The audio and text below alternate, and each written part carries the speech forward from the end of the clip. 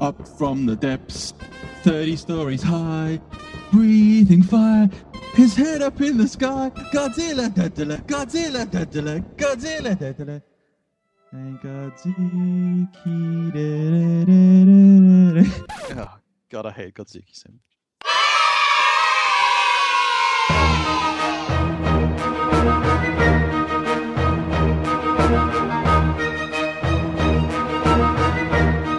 No, it's daddy food.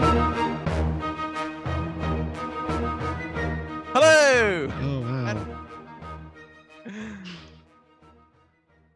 You did the intro this time. Yeah. What? I Okay. don't believe in intros. I'm Godzilla and you're a Muto. A Muto. Welcome to episode 27 of the world famous Tetch Bodswaldy podcasts. In this episode, well, Godzilla, Other parts. Godzilla, and Godzilla. Yes, but some other stuff as well. So you've seen the agenda, Yeah, F you. right? We should point out for new listeners, of which there are many. FU stands for follow up. We're not swearing at one another, mostly. What? No. It's taking all the fun out of it, Darren. Should we do FU first? Well, yeah, because that's how you put it in your little agenda here. Yeah, my drink's running low. I need more drink for patented Mike Kesey Tetsu drinking game. You're going to need a rules in lot of effect. drink for that drink this What? episode. You're going to need a lot of that this episode. Maybe. Oh dear. Oh no, I know where this is going. Okay, I'm looking at the clock. 2-minute rules in effect. So follow up. Anything you need to say in follow up, or is it just stuff I need to say? No, I think you're the only one that makes mistakes. So Yes. Drink. Okay. I mentioned a possible spin-off series from the Batman movies called Gotham. And I said I wasn't sure if it was a dream or not. I had this memory of something called Gotham. Cameron McCormick, expert on these things, thank you very much. He says it's real, it's actually happening. But it's not set. See, I thought if Gotham would be set in the world of Batman, as in the time of the Dark Knight movie, but it's not. Gotham is going to be set when Bruce Wayne is just 13 years old. So how the hell that's going to happen? I have no idea. Muppets. you mean it's a prequel? It's a prequel series. Oh God! And it doesn't have Batman in it. unless there's meant to be some proto-Batman that, of course, we haven't heard of until now. The real inspiration for Batman, it wasn't that he saw a bat and thought, criminals are a cowardly lot, I shall use the symbol for bat. Anyway, moving on. Muppets. So I was testing people to see whether what their knowledge on Muppets was like. And obviously, I'd made loads of deliberate mistakes. For example, just to trick our listeners, I said that Frank Oz didn't do the voice of Miss Piggy.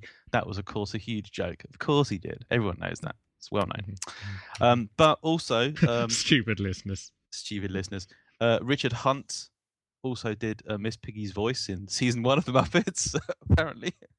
So thank you to Patrick Murphy, Grant Harding, Mike Kesey, and Muppet expert Dr. Thomas Holtz for their substantial Muppet-themed data they provided. So I said the general thrust of what I said was that the Sesame Street came first, Muppet Show came later. Muppet Show was like a spin-off of Sesame Street. Yeah. But I, as a kid, always thought it was the other way around. Okay, that's partly true. Sesame Street debuted in 1969, and the Muppet Show in 1976. So what I said was true, was that, I grew up being aware of the Muppet Show and then discovered Sesame Street later, but it was the other way around. But the Muppets themselves substantially predate not only the Muppet Show, but also Sesame Street. And I'm going to quote Thomas R. Holtz Jr., Muppet expert. Tom is obviously well-known, world-famous dinosaur expert. Tom Holtz says... now Muppet expert. Muppet expert. The Muppets actually even predate Sesame Street. Jim Henson, formerly University of Maryland student, we have a statue of him and Kermit in front of our student union centre. Wow. Started doing commercials, student films and local TV shows in the 1950s. In the 1960s, the Muppets were featured in many different variety shows, commercials, etc. By the end of the 1960s, the public broadcasting system, PBS, that's what it stands for, teamed up with Henson to create Sesame Street. essentially all little kid education shows. Before that had farms as settings. They wanted something with an urban setting to reach a more modern audience. In the early 1970s, the Henson team did a number of primetime specials. Some were retellings of fairy tales, some were original stories, some were sketch comedies. These included many of the characters that would show up in The Muppet Show in the mid-1970s. So thank you very much, Tom. Appreciate that. So, yeah, there you go. So many Muppet errors. Muppets. That's why you come to Tetsu Podcast. Yeah. Home of all your Muppet facts. In the discussion last episode of Gabby, the Great American Biotic Interchange, and that new dromamericine from the Amazon, I said that there were sloths and some other animals whose appearance in either North or South America seemed to predate the appearance of the land bridge. There's another group of very important mammals that I didn't mention. I think it was it Grant Harding who brought this to my attention? I forgot now, sorry. But I forgot to mention the important sigmodontine murids, or cricketids, whatever form of taxonomy you want to follow for muroid rodents. But sigmodontines, this major, important, mostly neotropical group of muroid rodents, they also don't like, they sort of appear out of time. So yeah, just mention those. Don't want to start talking about them beer all day. Any other follow-up? No, I don't think so. I can't even remember the last episode. What did we talk about? Muppets. Yeah, I can't remember. I can't remember what was said or what people said about it. Right. So let's move on to news from the world of news. News from the world of news. Yeah. Okay. There's a lot of news. I'll keep this brief because I could talk about this go on for just dally and waste time talking about stuff. Firstly, there's a new large living species of South American mammal has just been published in the Journal of Mammalogy. It's a new tapir. Oh, wow, really? Yeah. Yeah. In other mammal news, I have a long-standing interest in the alleged mystery alien cat of the British countryside, and the mystery big cat world is all abuzz at the moment with a very strange photograph, which shows. Well, it was taken in Buell Reservoir, Sussex, here in southern England, and it shows a lake with some water birds on the lake at sunset. Very beautiful photograph. I haven't written down the name of the photographer or anything useful like that. But the photograph seems to show a large cat wading, not swimming, but kind of wading across the lake. And this it's really weird. It's because the cat's totally in silhouette, and you won't find it online, by the way, because they haven't yet released it. I've got it because I've been sent it by Nick Arnold, who is really into the British big cat phenomenon. Has a Facebook group called, I think, Big Cats in Kent, I think. Do you want to hold up the picture to the camera for all our podcast listeners? I'll draw it. Oh, that's even better. It looks like that. See that? Yep. Looks a bit like Nessie. So, yeah, and it's one of those pictures where it doesn't look enough like a big cat for you to go, oh my God, that's definitely a big cat.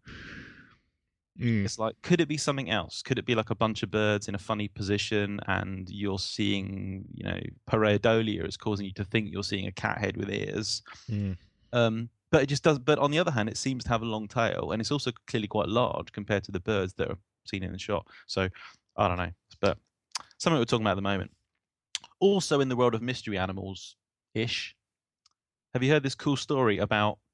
Now, it's all over the internet, and it's being generally the title that goes with all the articles is "What was giant killer monster that ate the 9-foot shark?" That's the kind of title they're going with. You heard about this?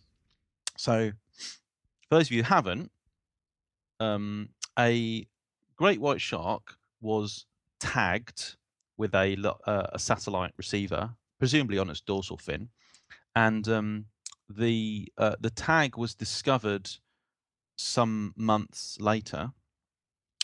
The animal that was tagged was like 3 meters long, so reasonable size, but not giant, great white shark. And the tag obviously charts the telemetry data, whatever happens to the animal, like depth recording, temperature recording, that sort of stuff. And the tag shows that the tag experienced a temperature rise from 7 degrees C to 25 degrees C, which they have interpreted as it having been ingested by an animal, and it descended. The tag descended to 580 meters down. So the inference is that it was swallowed by a thing, and that thing then dived or dove, whatever. Doved, Darren, doved. Doved. This isn't actually, funny enough, so it's just broken as a happening news story, but it actually happened 11 years ago. I don't know why they've held up until now. It's so big right now, this story, that the Smithsonian Channel, so I don't know, American TV channel, which I've never heard of before, is broadcasting a TV documentary called what? I've written down Hunt for Future Predator, but that can't be right. I think I've got something else on the brain there. Hunt for, I don't know, something Predator. June 26th on Smithsonian. Past Predator. Yeah, I don't know. But what I'm thinking is, so all these articles talk about the idea that what monster could have eaten a 3-meter long great white shark? Yeah, I'm seeing a little hole in this, but yeah, go ahead. Yeah, the little hole is the data comes from the tag, not from a whole shark. And the tag is, I think, it's less than 4 centimeters long. Yeah. So if a tag has apparently been swallowed by an animal and has apparently, gone on a crazy adventure and been taken down to depth, do you know that a whole shark was swallowed, or could it just be the tag was swallowed? Because tags detach on animals all the time, and there are also animals that take chunks out of fins of sharks and other animals. So my hypothesis is that something swallowed. It wasn't that something necessarily swallowed or ate or bit the whole shark. It was that something swallowed the tag, and therefore all this amusing speculation about an unknown uber predator that's capable of biting great white sharks in half, possibly maybe a little premature. Yeah, just a little bit. I'm guessing your thoughts are somewhere along those lines as well. Oh yeah.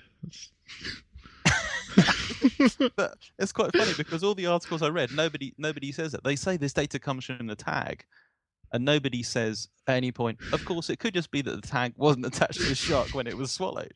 None of them say that. They all say, what could have eaten a 3-meter long shark? It's sort of a bigger shark. As soon as you think of that, but as soon as you think of that, you realise, oh, there's practically no story here. Which is why it's taken 11 years to come out, probably. Just took the right sort of idiot to find this. Well, any publicity for sharks is good, and maybe that was part of the motivation to keep sharks in the news, because obviously shark conservation and stuff being what it is, the plight of sharks rather being what it is.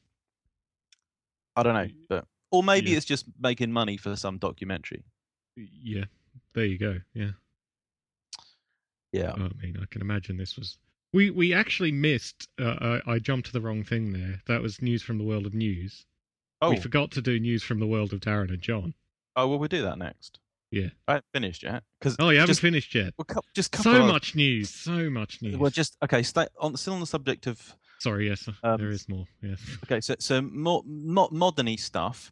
There's this paper by Carrier and Morgan published in Biological Reviews a couple of days ago at the time of writing. I've called it the Face Punch paper, but it's properly titled Protective Buttressing of the Hominin Face. David Carrier, well-known biological theory guy. We mentioned him when we were talking about gaits and tail length of animals, because I spoke about Carrier's constraint. David Carrier and Michael Morgan. Yeah, that's right. This Morgan is not Elaine Morgan of the aquatic ape hypothesis, especially seeing as she's dead. But Carrier and Morgan, Protective Buttressing of the Hominin Face. This paper's open access, and it's really interesting because they propose in this paper that the deep cheekbones and the shortened faces and shortened jaws of Australopithecines and Homo hominins, they argue that those are maybe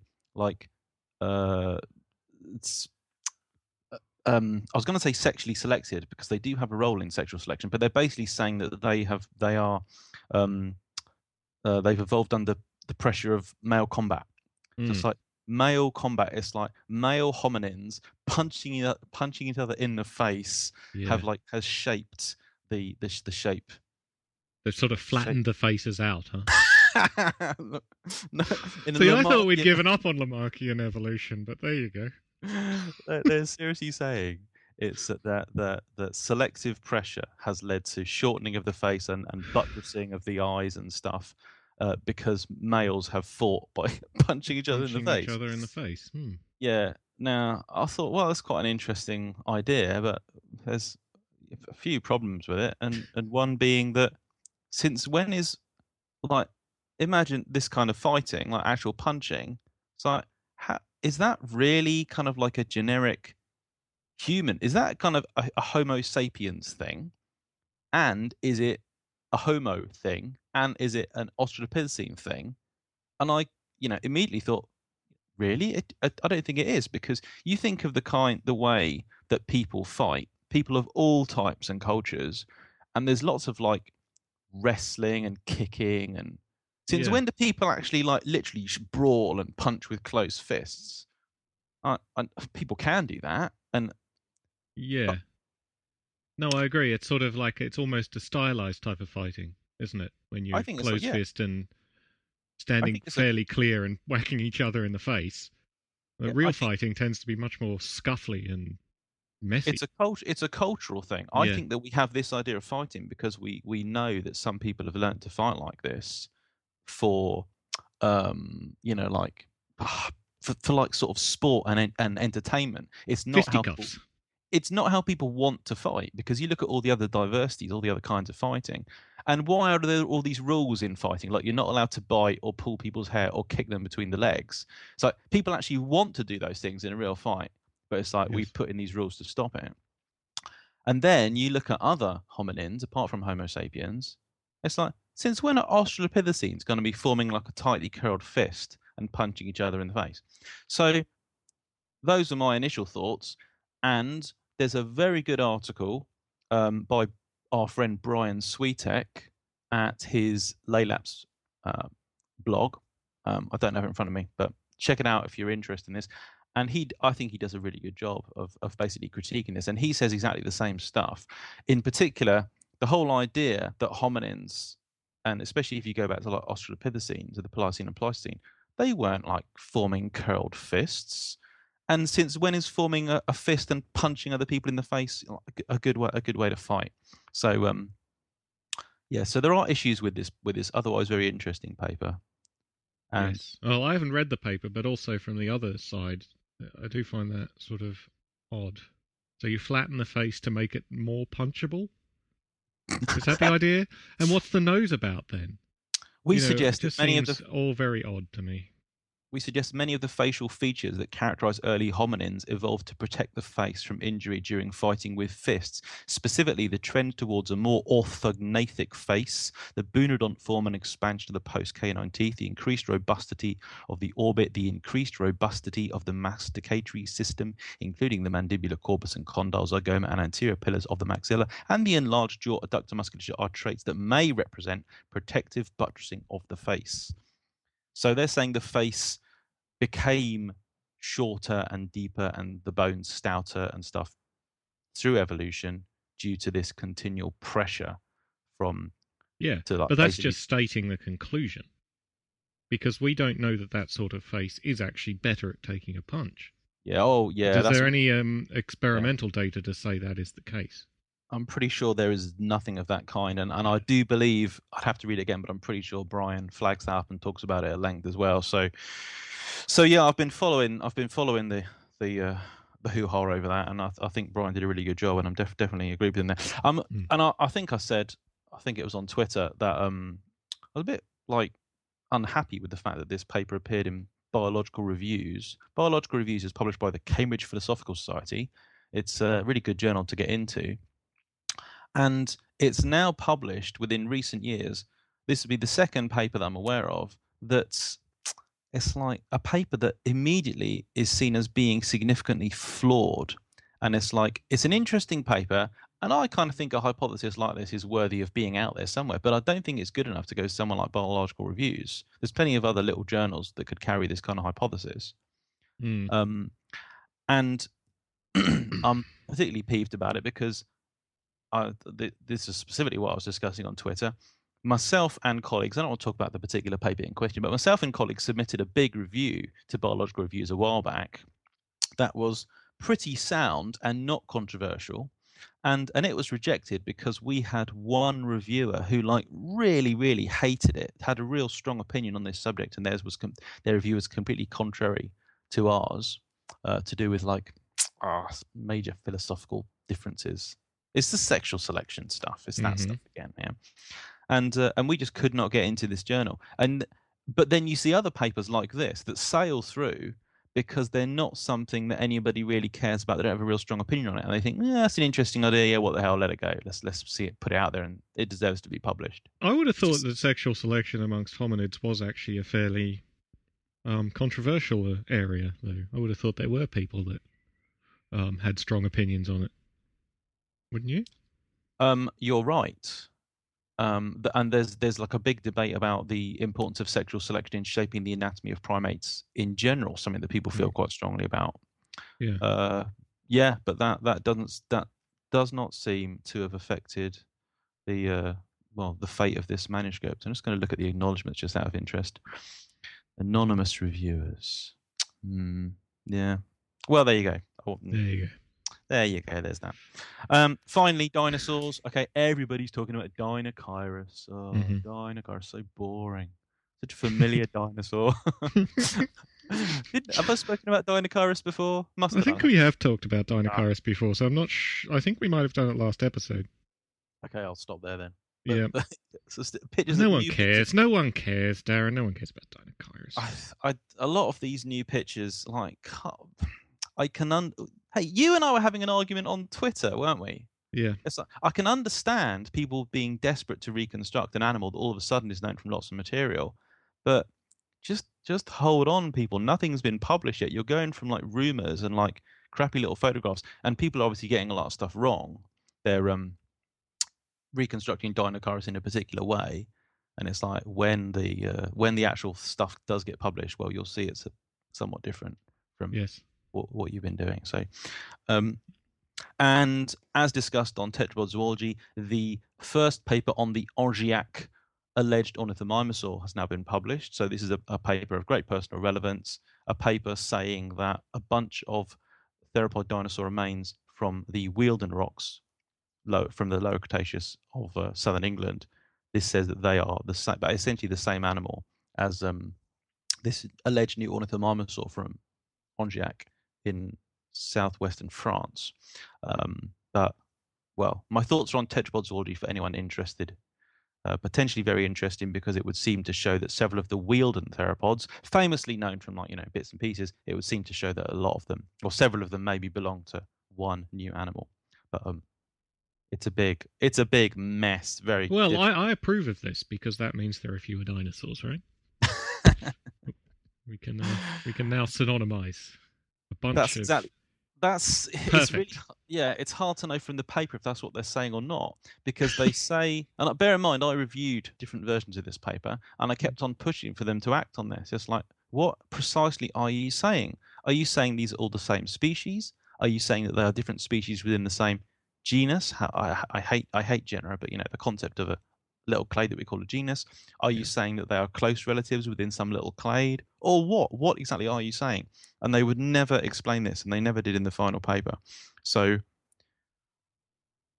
according to their argument, yes, it could mean that they're all the same thing, but they don't explain it. So it also could not mean that. It could mean that they're saying that they still need their names, or what? I don't know. Yeah. But I suppose if it's that unclear, then you probably need more evidence, right? Well, plus their case isn't tight anyway, because they say, for example, this English one is identical to the new French one. It's in actual fact, no, they're not. They're not identical at all. They're a little bit similar, but they're not more similar to each other than they are to other theropods that they've been compared with. Right. Right. News from the world of Darren and John, which was meant to come at the beginning of the show. Well, just after FU. What are you doing? Right. Yeah. I've got something new. Well, hey. Yeah. So, last night, about 4 a.m, my cat was like meowing at the bedroom door. And I just meow, meow, meow. And I had to get up and look at her. I opened the door and I looked at her and she's looking at me. And I think, God, I went to check because in case there's something wrong with her, you know, broken leg or eye put out or something. I don't know. She looks fine. So I think maybe she just hasn't been fed today. So I go in and I take her to the kitchen and I pour out her like a little dried food. And she just looks at me like, you stupid monkey. That's not what I wanted. So I just looked at her and I thought, well, F you then. Follow up you. I'm going back to bed. So I did. And then I woke up this morning and I think I found out what she was meowing about. I think she was saying there's another cat in the house and it's pissing everywhere.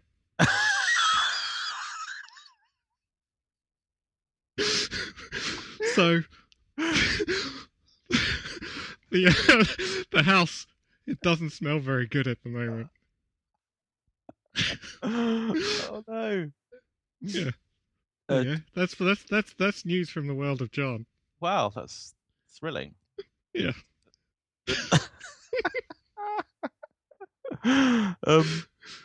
Is there evidence for this cat other than the stench of urine? No. But she doesn't do this, so no. Yeah. Well, that's there was a kind of TV project that was on like last year called something like The Secret Life of Cats, and with hidden cameras and critter cams and stuff, they basically showed what domestic cats get up to when they're out of sight of people or out of sight of their owners anyway. It was all done in one little English village. And of the, I can't remember, but it was something like 20 cats or something. And of those, about, I want to say a number, but I know I'll be wrong. It was a notable percentage of these cats spent a significant portion of their time in other people's houses. So what a lot of cats do is they bugger off. People think they're out in the woods or something. No, they're not. They've just gone to like old Granny Doris up the road because she feeds it, and they stay there for the day. Yeah. And this is like in this study. Okay, it's one little village, so you can't say it's representative of domestic cats as a whole. But you got the impression that this is like a regular this is like a regular thing that cats do. They spend a lot of time in other people's houses, either secretly because they sneak in through cat flaps and windows, or knowingly because people are like, oh, it's little furry Chumley, come in. This is our buddy cat. He visits us every day. We give him 3 meals and then he goes back to his owners. Well, I think this is pretty. We've had other cats in here all the time. I've seen them in here. You know. Oh, really? Yeah. We got us one of those special cat flaps that like works on her chip, her microchip. Yeah. But it broke. And also last night we had the door open anyway because it was hot. Yeah. So yeah. Pretty likely another cat would just walk in. Yes, well, yeah, they would, yeah, and especially if there's another cat in there, it gives them an incentive to follow in, and especially if they're like bold or whatever, steal their food, yeah, socialize with them. Well, that's a good story. Piss everywhere. So that's one of my mum's cats would sometimes go missing in the middle of winter, and she's got a very like real skinny, rangy gracile tabby cat. What's he called? Oscar. And he would turn up like towards the end of the day, but he was warm. It was like his paws weren't cold, or and it wasn't just his own body. He'd definitely been in a warm place. And she's thinking he's been in someone else's house, and I'm sure he had been. That's what he'd spent the day in someone else's house. So there you go. That's news from the world of John. Yeah. We've been. My Crocodilomorph T-shirt, which has been advertised on Tetsu, has been selling. I'm only selling 2 T-shirts through the Tetsu Redbubble shop at the moment, but they're both doing fairly well. One of them says monitors are the best animals, and it's got a montage of like monitor lizards. And thank you to everyone who's bought it, because people have sent me pictures of themselves wearing it and everything. And the other one is called it's my crocodilomorph montage, so a selection of like living and extinct crocodilomorphs. That's it's the one we use on the background of the website, isn't it? The Tetsu. Of course we do. Yes. Except obviously this is like portrait instead of yeah. It says crocodilomorphs. They're better than dinosaurs and mammals together and could beat them in a fight. And I initially uploaded it at the wrong size, so I know at least one person has bought a version with like a little tiny reproduction of the image. But then I corrected that, and it's a full size. So and again, thank you to people who've bought it. And well, we want to see people wearing these T-shirts at TetZooCon. Yeah. And so what's the address of your shop there? What are you, Tetsu? I am Tetsu, and it's redbubble.com/people/Tetsu. Tetsu, yeah. And of course, we also have a Tetsu podcast Redbubble shop where you can buy a Tetsu podcast T-shirt. Yes, and that Why are you is laughing? Because of our split up thousands of shops everywhere on the internet. You cannot turn a corner on the internet without running into one of our giant media empire properties. Exactly. That's redbubble.com/people/Tetra Podcats. Yeah. So when we're at TetZooCon and we look out from the stage at the thousands of people assembled in the audience, it's going to be wall to wall Tetsu and Tetsu podcast T-shirts, isn't it? Of all colours and sizes. So on that note, TetZooCon is still happening. Yep. Saturday, July the 12th? 12th, yep. So 1 month from now. 1 month from now. Yeah. So everything's still in place and going well. We've now got a schedule on the podcast website. Yep. And we also got abstracts from everyone, which is good. So so tetsu.com/convention. Yeah. Where you go to find all that.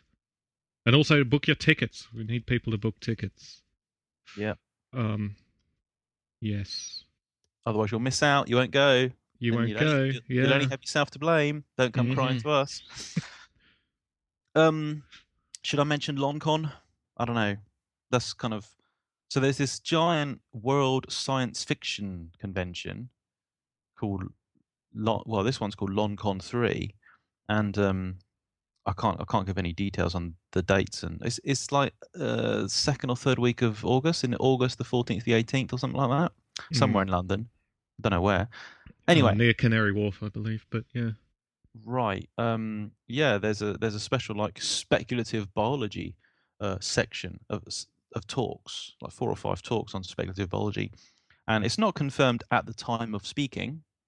Today is the 12th of June, but I might be giving a talk there. So LonCon would be cool. And John and I have been talking about whether we're going to have like a Tetsu podcast stand or something.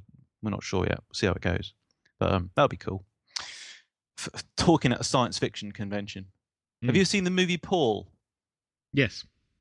I watched it recently quite a few times. I really quite liked it. And there's a bit when they're in San Francisco at some sci-fi convention.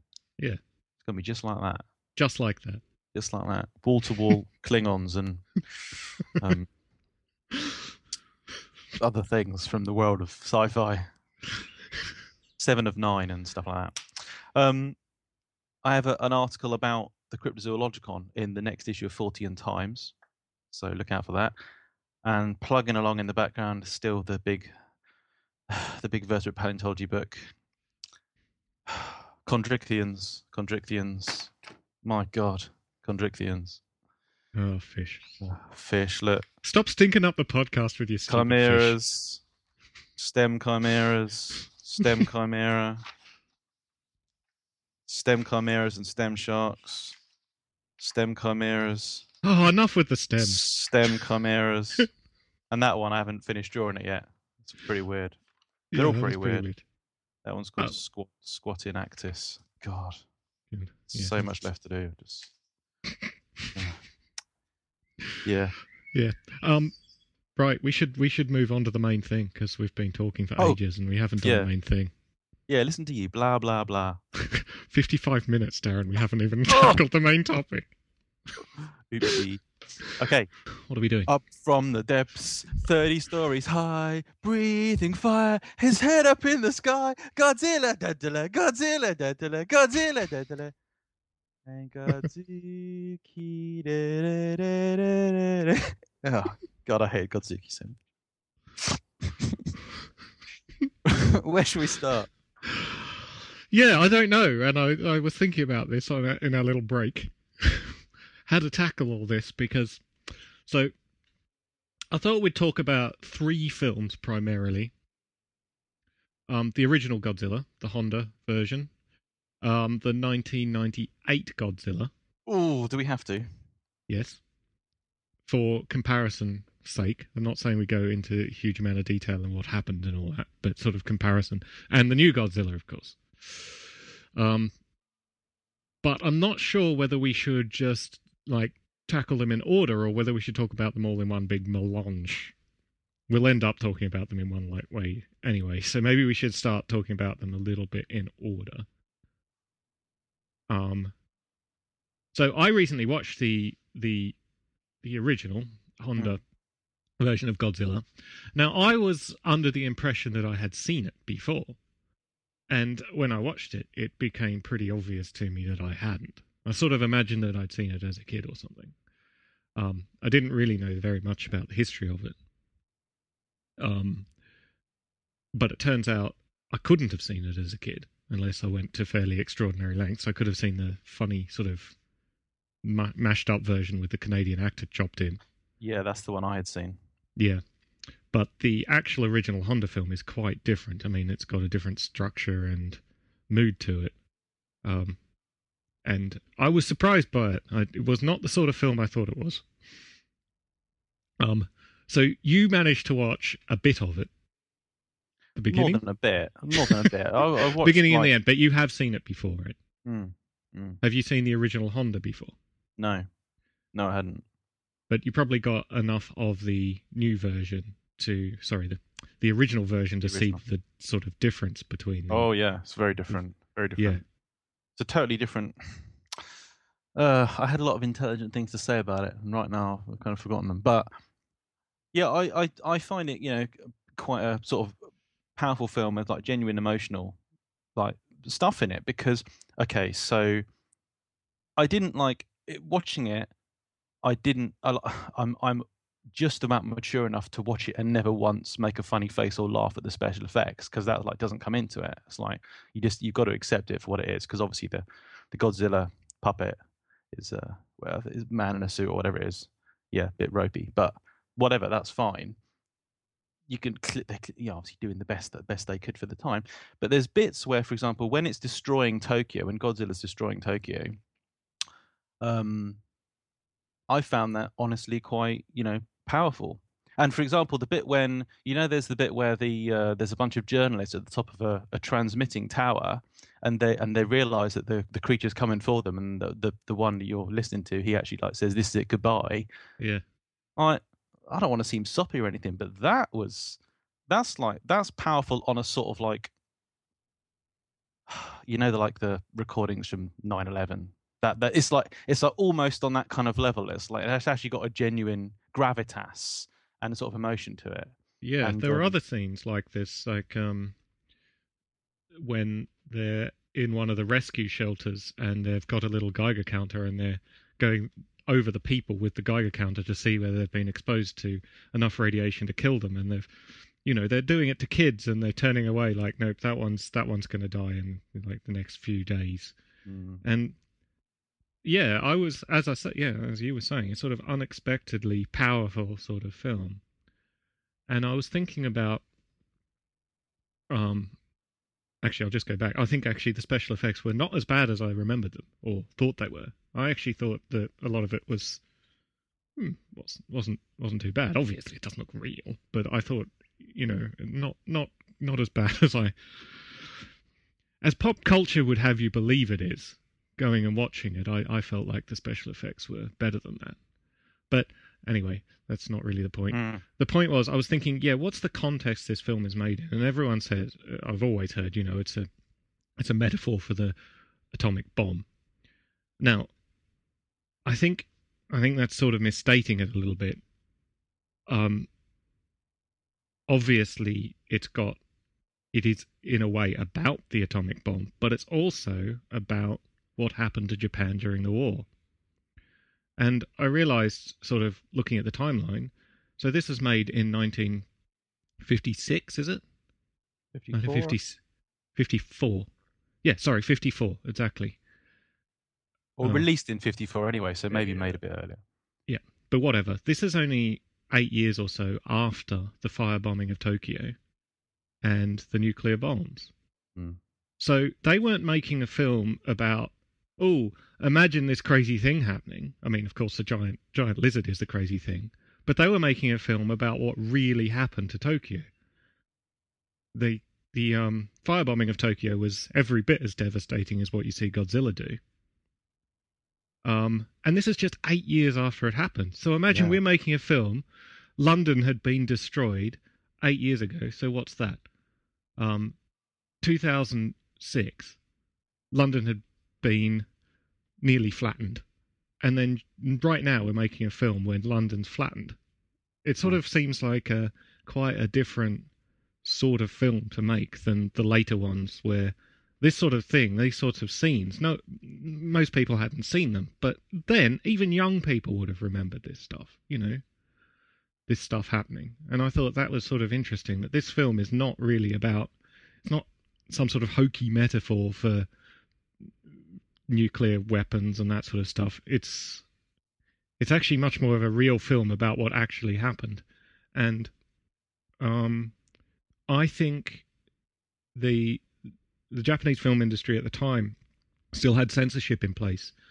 And I haven't had time to look this up, but it might be that they couldn't make films about what happened about the bombing and about how bad it was because they were still under censorship rules. So approaching it as a monster film might have been the only way they could do it. Yes. That was my thoughts on it. I thought it was really interesting from that perspective and not the sort of film that I thought it was. It does seem very bold and daring to make a film about the destruction of a city and death on a pretty epic scale so soon after the event. Because I'm trying to think. I mean, in modern times, you could say that there's a possible comparison there with the movies that have been made about 9/11. But everything's different now because things move so quickly. I mean, we most of us saw all that stuff happen set within seconds of it happening in real life. So there isn't the same pace in terms of things hitting the screens. But I don't know. I wonder if there was some way of like standardizing or normalizing time, whether. Because I'm trying to think, there's a couple of movies made about 9/11 that are specifically about the adventures of the people that are on the planes. There's one called, there's one named after the flight, one of the planes, Flight 91 or something.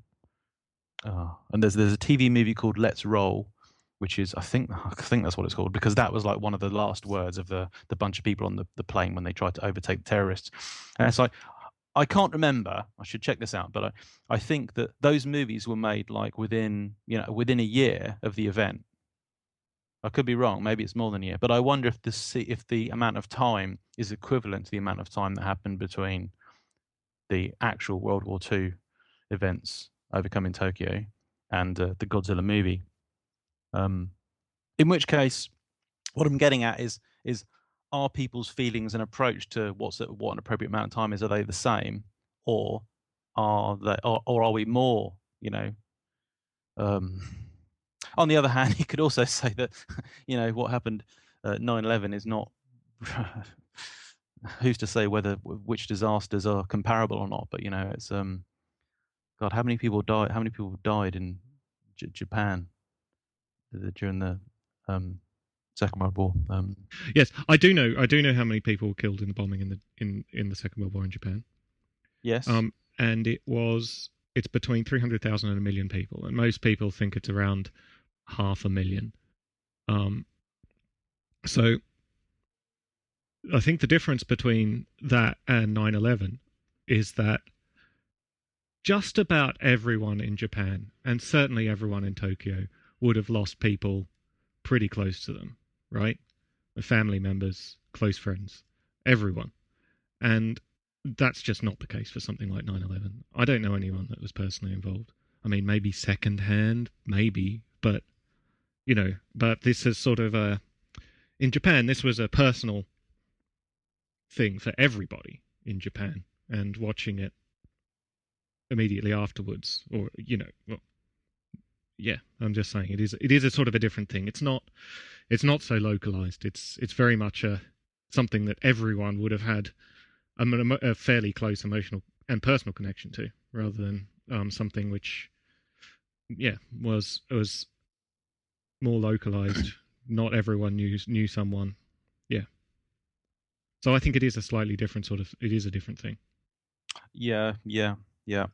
But of course, people were making films about the war during the war, and people were making films about the war immediately afterwards in most countries, except for countries that lost.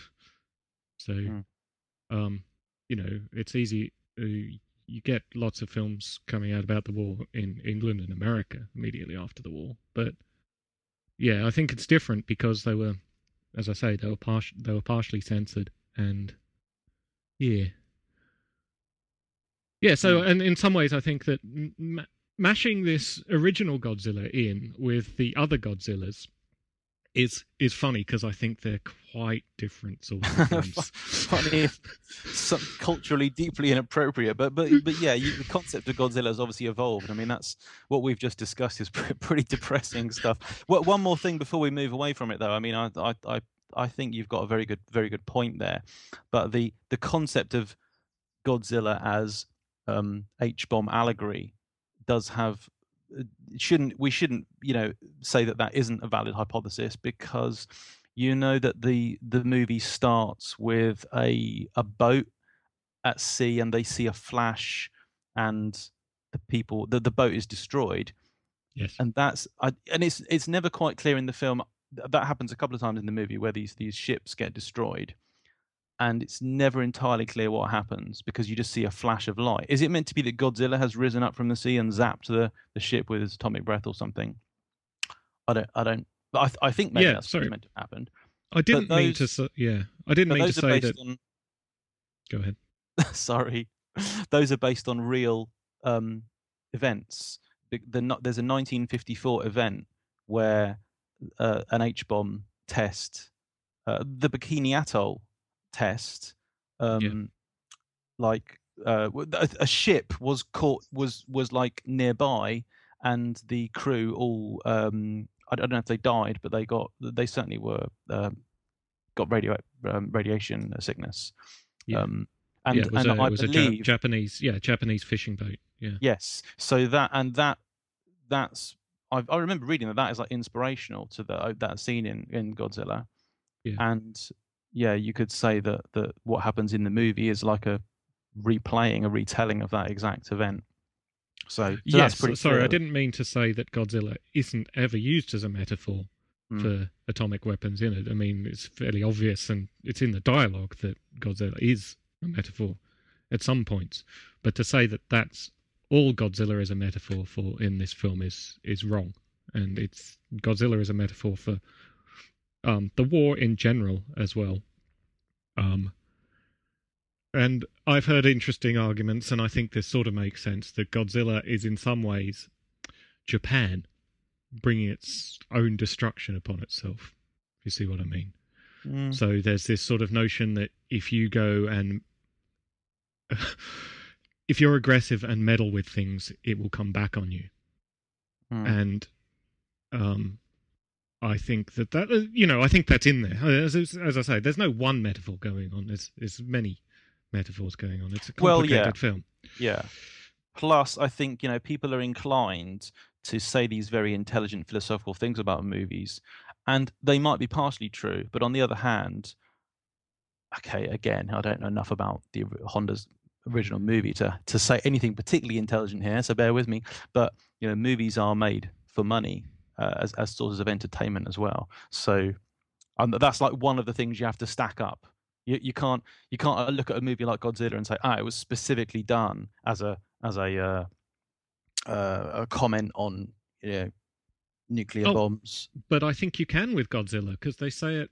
The dialogues are often quite explicit. I think that I think you can say that sort of thing about this film. I think it's one of the clearest. In some ways, it's a bit ham-fisted in its beating you over the head with its metaphors. I think that it's quite. I disagree. I think it's very explicit in what it's saying a lot of the time. Right, okay, but would you say that Honda specifically made the movie to make that point, or was it that he wanted to make a movie about a monster? That's what I'm saying. I think that the idea was to make a film about. I think these points came first in a way. I think it was probably. In some ways, I expect it was all simultaneous, right? Oh, if we make a monster film, we can make all this stuff that we want to make films about and stick it all in there, and we'll be allowed to do it. I think that would have probably come in a flash. That's the central sort of inspiration you get for these sorts of things, isn't it? You combining two ideas. You don't think, I want to make a monster film. What shall I stuff in it? Yeah. I don't know about that. I think that it's more likely that he thought, a monster film would allow us to explore all this stuff, which we couldn't otherwise do. Yes. But I would reiterate, having watched it, like I say, over the last, not the whole film, but much of it over the last couple of days, it's like it did strike me as profoundly, really, really powerful, really emotional, and just like kind of like a real, I don't know, masterpiece of cinema. Really, I mean, I liked the characters, I liked the way they spoke, and the sort of like the gravitas of it. I mean, the stuff at the end where. Don't know the name of the guy. The guy who delivers the oxygen. What's it called? Oxygen destroyer. The oxygen destroyer, yeah. and he like basically sacrifices himself at the end. That's like that wasn't like a lot of the subsequent Godzilla movies.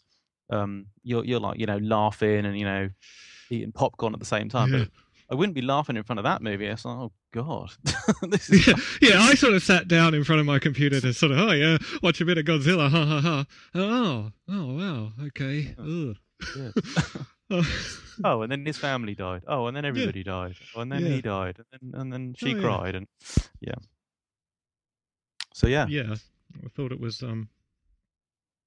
very interesting film. So. Going on from that to so that's the benchmark. That's the benchmark.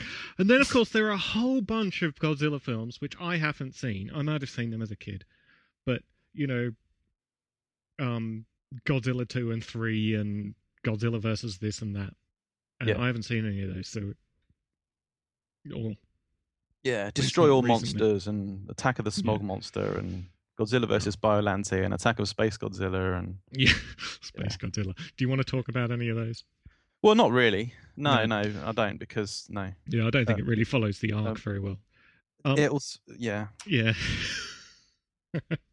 I like them. I like them a lot, but they are generally, sort of silly monster-filled romps. They're like a whole different universe from the first movie. Yes, and in the romp genre is exactly where the 1998 film sits. Yeah. Now, I rewatched it just a few days ago. And I've got to say... Oh, here it comes. It was he's going to say something positive about it. Yeah, it was nowhere near as bad as everyone's saying. I mean, it wasn't a serious film. I thought it was kind of funny. It was like, giant lizard running around. John Renault. There's Ferris Bueller, Ferris Bueller and John Renault. Yeah, that's funny. more cream. You call this coffee. Elvis, he was a king. It's Yeah. awful. It's No, like, but there's it was. lots- Here's the thing. It knew it was awful. It knew it was that. It knew it was. It didn't. No, of course it did. Watch it again. Of course it does. It's written like that. It's written as a semi-comedy. It's written as a. This is a bit silly. Whereas the new one is not, and is equally bad in all the respects that the 1998 Godzilla Right. was bad. Charge your glasses, listeners. Yeah. We're going to have some burst bladders here, I think. Well, before we start talking about the new one, Yeah. the TriStar one, which is known. Have we spoken about Godzilla before? I kind of feel like we've done the TriStar Godzilla movie. Gino. We have spoken about it before, yeah. That's why I Godzilla sort of- in name only. Dudzilla. It's just it's a we have spoken about it because I remember We have, saying yeah. why it was objectively a bad movie. It's objectively a bad movie for a load of reasons. So like this somebody corrected me. Maybe it was Irene Dels. I think it was you. So if you're listening, hello. The one of the characters, her first line is Sauropoda Allosaurus. It's not. It's Yeah. Theropoda Allosaurus or something. So and just all those. God. But right. So you're making a new movie, which is part of like a hallowed, world famous franchise. You're making a movie called Godzilla, right? Yeah. And there's this like long tradition. Godzilla, the original one of the most famous movies in all time, and then obviously all these others, these other ones are less serious, but the same creature. And you have the audacity and the nerve to go, I'm just gonna make my own Godzilla. It's gotta look like a lizard. I'll do this. We're gonna go with that. Like, how dare you? How dare these people just make their own totally like redesign, reimagine Godzilla, and then come up with this whole like scenario and backstory to Godzilla that's like a tangent to it's way off the scale compared to the real Godzilla. So, and it's I mean, you could just remake Godzilla, right? You Yeah. could do that. But what's the point? well, what's the point of the TriStar movie? It was to try and make a fun film that was sort of Godzilla updated for the modern sensibility. Because, let's face it, in 1998, no Western country where this was pitched had just been firebombed, had it? So the sorts of stuff that go on in the original Godzilla, that's not the appropriate sort of film for 1998 America. The 1998 America, what they wanted was a romp, which they got. Yeah. It's still And- objectively a terrible film. I Godzilla don't think changes it's a good size film. constantly. Yeah, yes, it does change size The constantly. babies, the stupid, pointless babies. Yeah. Uh, It has many, many flaws. I agree with this. And it's not even in the same class as the original Godzilla. I mean, that became very obvious. It's not the same class of film. But it isn't as bad as people say. It's funnier and it's sillier. And if you watch it as more of a funny, silly thing, you don't think, ooh, hallowed Godzilla when you go in. Then it's like, yeah, okay, it's an all right monster film. It's kind of funny. I do admit that my negative opinions on it are rather similar to, you remember when we were talking about Weta Workshop and we were talking about Smaug, and I said how there are those people that say, how dare they call it a dragon and it's only got 2 legs. I refuse to. Dexter Jackson holding up like effigies of him, burning effigies of him in the street. It's like, no, right. It's kind of similar to that. Yeah, exactly. Because I'm hating it because it's called Godzilla. Whereas if it was called the New York Monster or something, yeah, yeah, so it was called the New Yak Monster. The New Yak Monster, where the worms coil in perfect cycles. Ferris Bueller meets the guy from Desperate Housewives who has a stutter, and Jean Reno. Yeah, so they call it like that.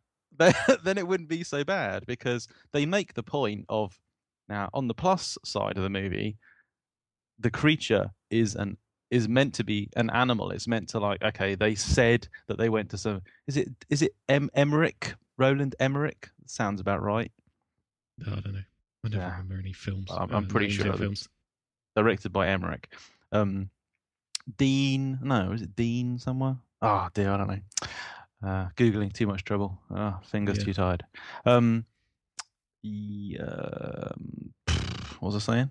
That it was a real animal.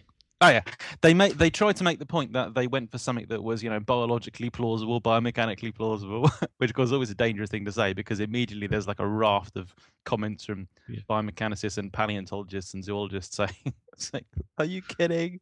There's a Per Christensen paper where he sort of says that there's no way an animal of like 200,000 tons could run at 40 miles an hour and stand like a dinosaur or a lizard or whatever. And the original Godzilla's far more accurate because it's got columnar limbs and yes, yeah. But if it wasn't called Godzilla, I don't know. But yeah, because also I think what was interesting about the 1998 film, which isn't in either the original Godzilla or the new one, is that it wasn't actually invulnerable. Well, they kill it. Yeah, they kill it, and they kill it with normal weapons. And the reason in the 1998 one, that they couldn't get to it is because they didn't know where it was a lot of the time. And it was embedded in Manhattan. So they didn't want to just go blow things up. And I thought that was an interesting little conceit of the film, that it wasn't just invulnerable to fire. It wasn't invulnerable to, tank shells and stuff like this, which, of course, an animal that size wouldn't be. This would do serious damage to an animal that size. That sorts of weaponry that modern armies can put on you, rockets and that sort of stuff. We should say, of course, the original Godzilla was killed as well, but in a very unusual. Well, actually, they killed him by an attack on his environment rather than the creature itself, right? Yes. Or the oxygen destroyer works by doesn't it only function in seawater? I think it does only function in water, yes, it was a bit unclear.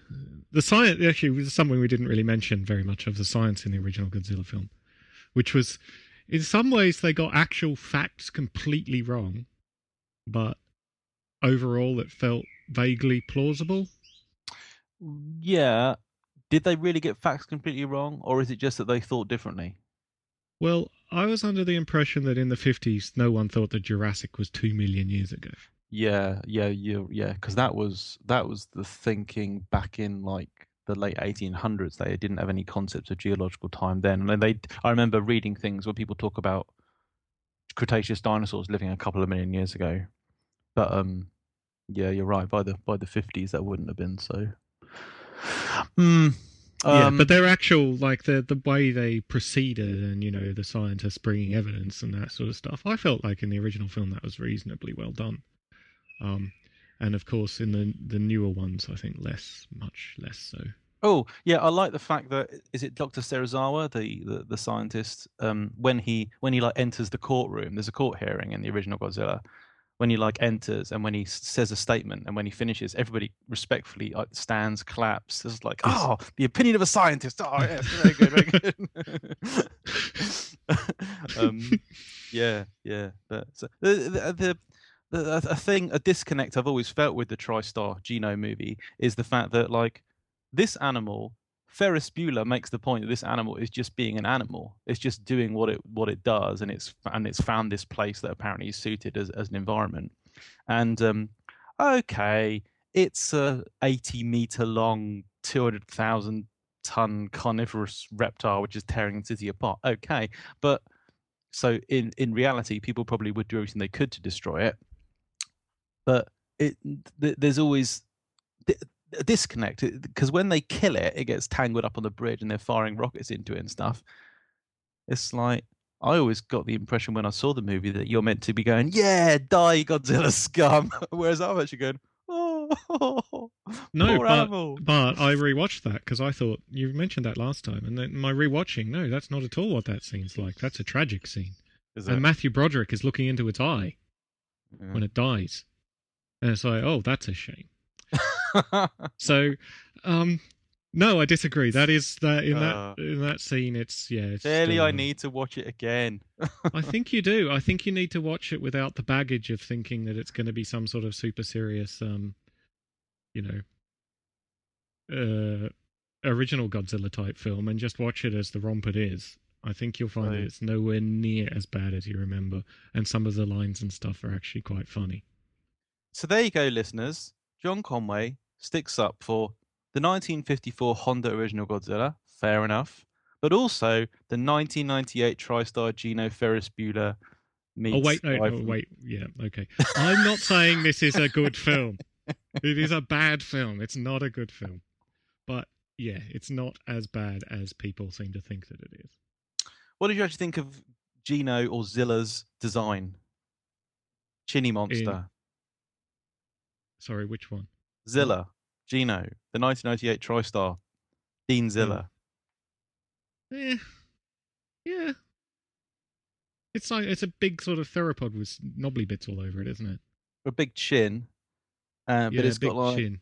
it's got like lizard feet because it's got it's got some sort of like laterally divergent fourth or fifth digit Yeah, sticking out the side, and because it's meant, and I think it's got 4 or 5 fingers because it's meant to be a supersized irradiated iguana. iguana. Yeah, Um, but it's bipedal and everything. I mean, it is much more theropody than yeah. in overall form than lizardy. I thought it was interesting, sort of as a fast Godzilla, like fast zombie. Speed zombies. There's a couple of like Tetrapod zoology articles on the anatomy and biology of Godzilla. So the Godzilla from the classic, 60s and 70s movies. And also there's Tracy Ford did a bunch of anatomical illustrations of Zilla. That's the name for the 1998 thing. And there's a Tetrapod zoology article on the anatomy of the TriStar Zilla, Godzilla. So I think we need to move on to the main deal here, because we've talked about the 1998 one before. Yes. So let's you start with the new Godzilla. Come on. What was the first thing I wanted to say? This new Godzilla film. I really liked it. I really enjoyed it. But I'll tell you, I enjoyed it primarily because of the Mutos. You remember I said last time the movie should be called Meet the Mutos? Mm-hmm. Because it's about Mutos. It's like Godzilla. I'm not complaining.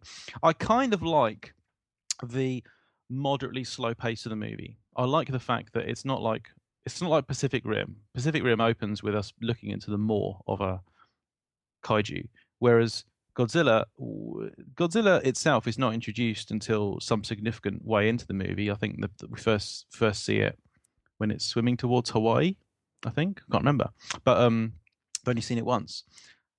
It's like minor. It's like a background thing, and it doesn't really have an important role until the fight. Spoilers! Spoilers, yeah. By the way, there's got to be epic spoilers throughout this. I mean, there's quite a lot of things I want to talk about. I want to talk about the Mutos. I want to talk about the kind of human side of the story. I want to talk about some of the complaints people have had about the film. But I don't think that Godzilla was like, it wasn't a movie about Godzilla. It's like Godzilla was there, but overall I enjoyed it. I mean, those are my initial thoughts. Right. I'm going to agree with you. I like the Mutos. I actually, the whole animal arc of the story, I quite liked that, and I thought the reimagining of Godzilla as the hero, okay, yeah, that's fine. I like that. If you're going to do that as you're going to come up with a modern twist on Godzilla.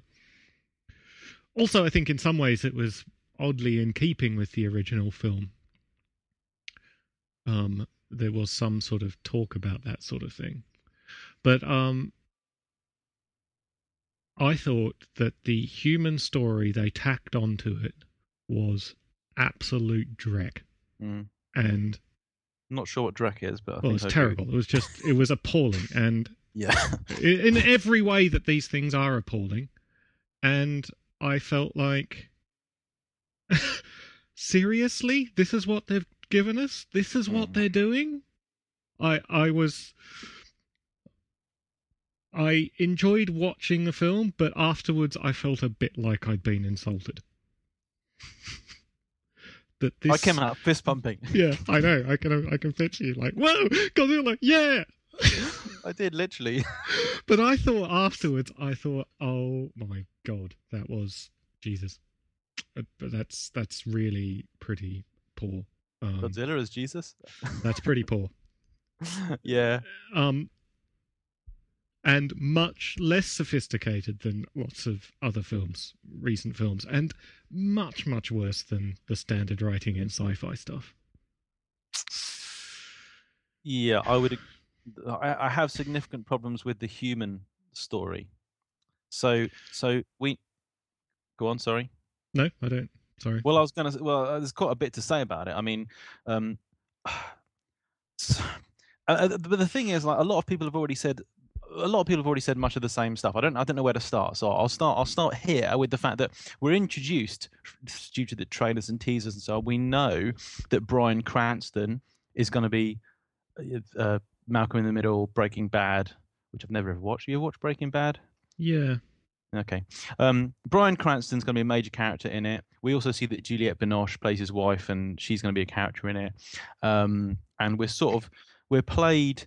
I was led to believe from the trailer that Juliette Binoche's character, Sandra Brody, would actually maybe be a major character in it because you hear her describing some stuff about Godzilla. Turns out it's not her talk. That's not her voice. That's she's called Vivian Graham, played by Sally Hawkins. This one of these two, with all due respect, completely useless scientist characters in the movie. So anyway, Bryan Cranston's in it, Juliette Binoche's in it, but what the hell? They're like, Juliette Binoche is in it for like, I don't have a thing for Juliette Binoche really. I'm just like, she's a famous actor, and yet she's in the movie for like about a minute. Her whole role is she's seen acting as a mom, and then she's seen acting as a nuclear facility, safety person, and she dies. So she's in it for like a whole of a minute. Well, may as well have been someone we don't even know. Who cares? It's Juliette Binoche. Doesn't matter. Yeah. And then Bryan Cranston, his performance, I honestly thought was brilliant, really strong. And I thought that bit when he's talking to her over the CB, and there's a lot of emotion in that scene, and he's like, he knows she's gonna, it's almost certain she's gonna die. I found that genuinely sort of edge of tears moving. I found that very, very strong performance. So he's set up to be this big character in the movie, and then he's killed as well, like pretty early on. I'm pretty sure in like the first act of the film, or the first third or quarter of the film, which, okay, hey, I watch Game of Thrones. Anyone can die. You watch Game of Thrones? Yeah. So, it's one of the better. Yeah. If you can do that, you can do this and get away with that. Great, but anyone can die. Unfortunately, in this film, we can't. But sorry, in this, exactly, what a waste! What a waste of him, and to extent her as well. And instead, okay, everyone's complaining about Aaron Tyler Johnson, plays a character called Ford Brody, and is it's even in his goddamn name, Ford Brody. Ford Brody. So he's Kick-Ass from the Kick-Ass movies. That's how I always think of him. And so his actual, what happens with his character is, I can't.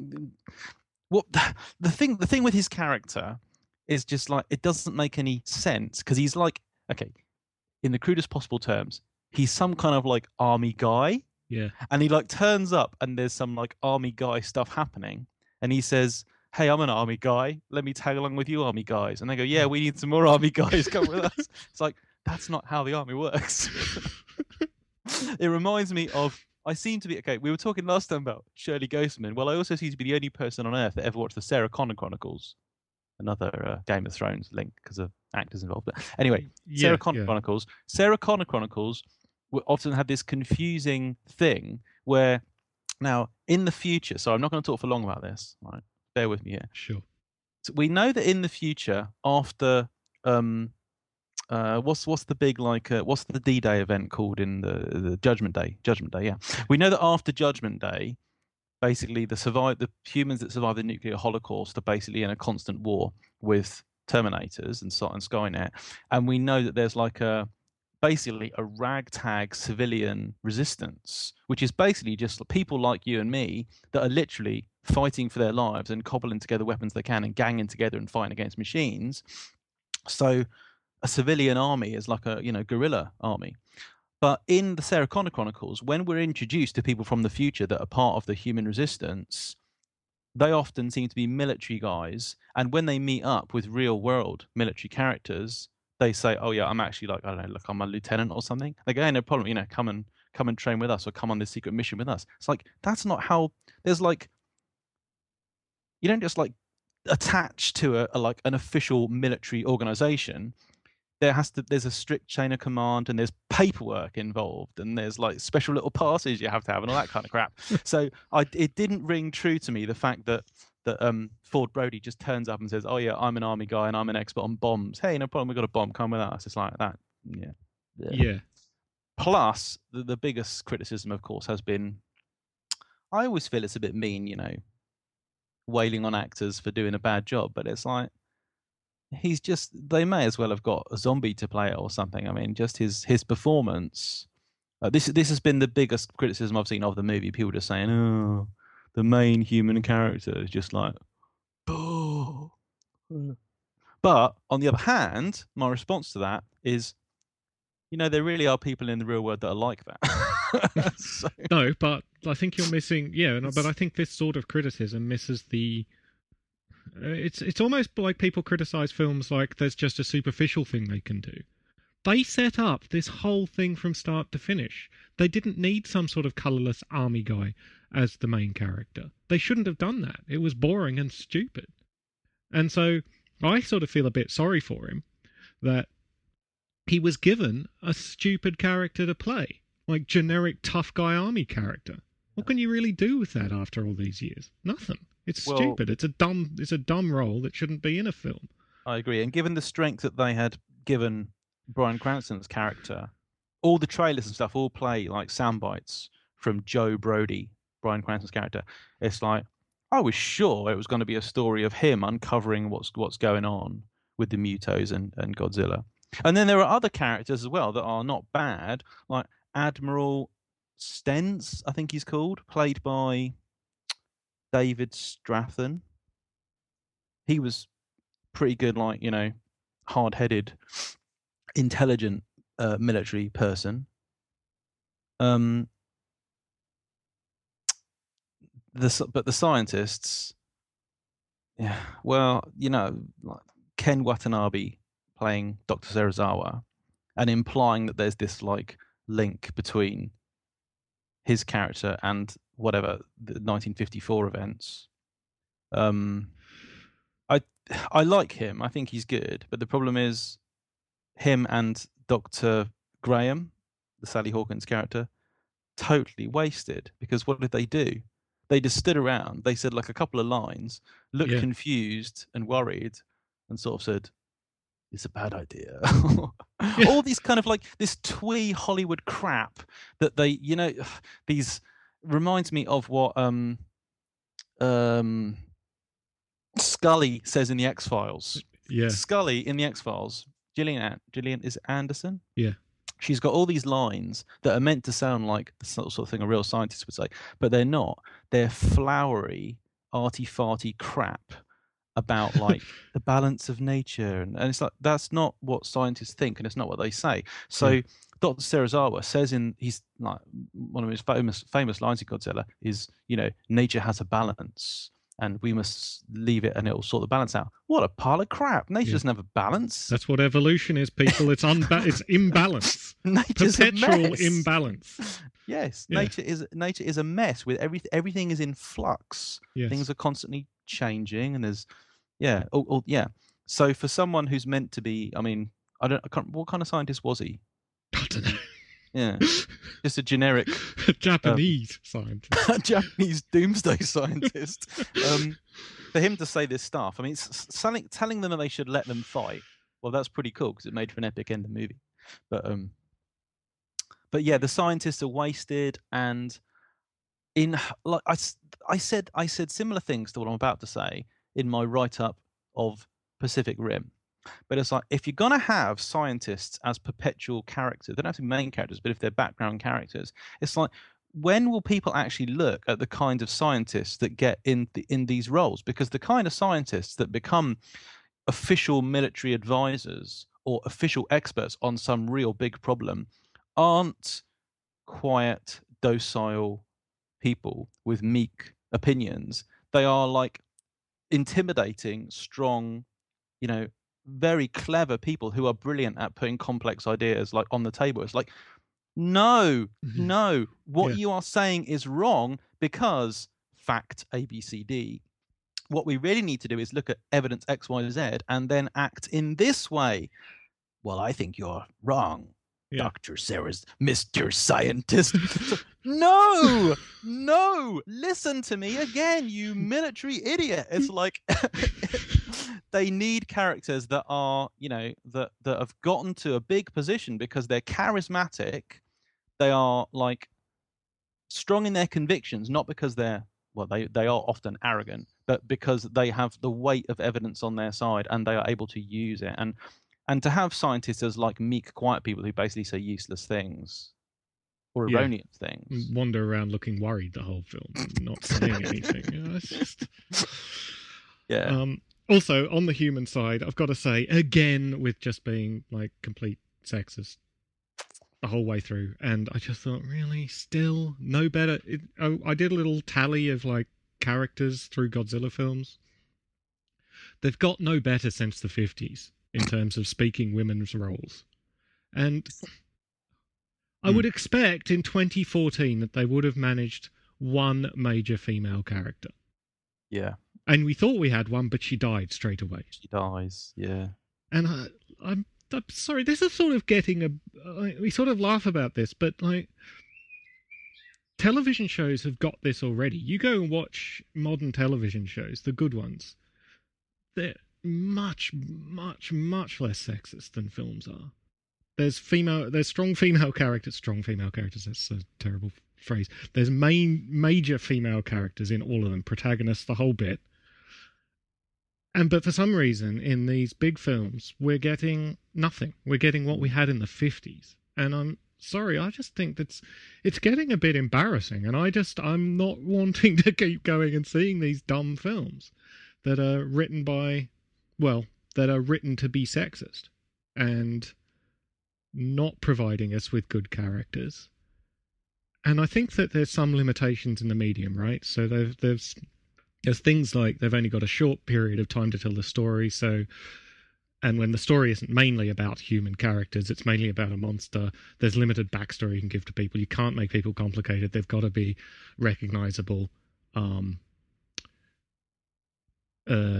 stereotypes, if you like. I think that's sort of the reasoning behind it.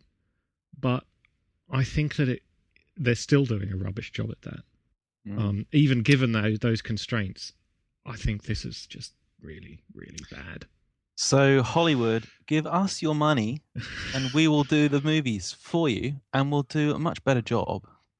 And this is something I'll say for Prometheus, which I didn't say because it didn't really occur to me, but it is less sexist than lots of these films we've been talking about recently. That's like true. Pacific Rim and this one. Yeah. All the characters are equally stupid, whatever sex they are. Yeah. Which is as you'd expect from the Alien franchise, which has a history of almost gender blind characters. A character could be any gender and it doesn't really matter. But yes, all the characters are equally stupid in that. But yeah, so I sort of felt like that was a insult to injury of the whole writing of the thing. Also, what strikes me as weird that afterwards, is this why they made the trailers like this? They realised that these were all problems, so they upped the Bryan Cranston and the Juliette Binoche. I would have sworn that she was a major character because that bit where you hear a woman's voice saying they weren't trying to, they weren't bombs, they weren't tests, they were trying to kill it. Or is it like maybe it's Ken Watanabe's voice and a woman's voice? I kind of thought, I mean, maybe that's because I'm stupid, but I did kind of think, I thought you were meant to think that was Juliette Binoche's voice, in which case it seemed like she wasn't just a person that goes to a nuclear power plant and dies, but it seemed like she was in some way part of the backstory. Okay, that's not the case. It was this other person, Dr. Graham, but who was forgettable character. I mean, no disrespect to her, but what role did she play? She was like introduced as a scientist, and I think she said 2 lines. Yeah. So she's like token. She's a token woman. Hey, we've got loads of women in this film. There's one that cries, and there's one that stands in the background. Exactly. One that stands in the background, one that dies, and one that cries. That's just this is really, really poor showing. Oh, sorry, womankind. Yes, sorry, humanity in general. I mean, aren't most humans women? Yes. Sorry, humans. 51%, I believe. That's what people always used to say. Yeah. So that's I'm pleased with that. We've just covered most of the stuff I wanted to say as humans. Yes. So terrible job. And lots of stupid stuff. As now we move on to the minutiae and the references. No, I'm kidding. Did you notice in the background? The Tetsu audience loves that. Well, did you notice throughout the film, right from the scene in the classroom where Aaron Taylor Johnson, Ford Brody, when he was a kid, all the time in the background you see images of insect metamorphosis or arthropod metamorphosis. So there's that like hinted at in the background, and there's also scenes where you see like toys of like dinosaur-y type creatures, and there's like stegosaur toys and stuff like that. So they and I did wonder what, because obviously I knew, having done a bit of homework, I knew about the Mutos beforehand. I knew there was going to be some like arthropod style creatures involved, but the fact that they kept on hinting at this like metamorphosis and chrysalises and emerging butterflies and stuff like that, so I know what you're getting at here. So yeah. Now, major plus point, I loved the Mutos. I thought they were brilliant, and like I say, like Godzilla was great. The design of Godzilla I thought was pretty awesome. But the Mutos, yeah, really enjoyed watching them. Can't wait to see them again. The fact that you can't really work out what they are. They've got little feet, like they've got hoofy little feet like ungulates, antelopes or something. But they've got, they're buggy things, and they've got like a weird, I don't know, they're who knows what's going on with their head, sort of pseudo xenomorph thing. And just the way they move, the limbs and what they do with their limbs, and the life cycle. Now, there's been a substantial discussion on Facebook. There's like a whole Facebook group set up to discuss Muto life cycle. Sibian Coding, I think, has set it up. I'm definitely pronouncing his name wrong. I've never said it before, so.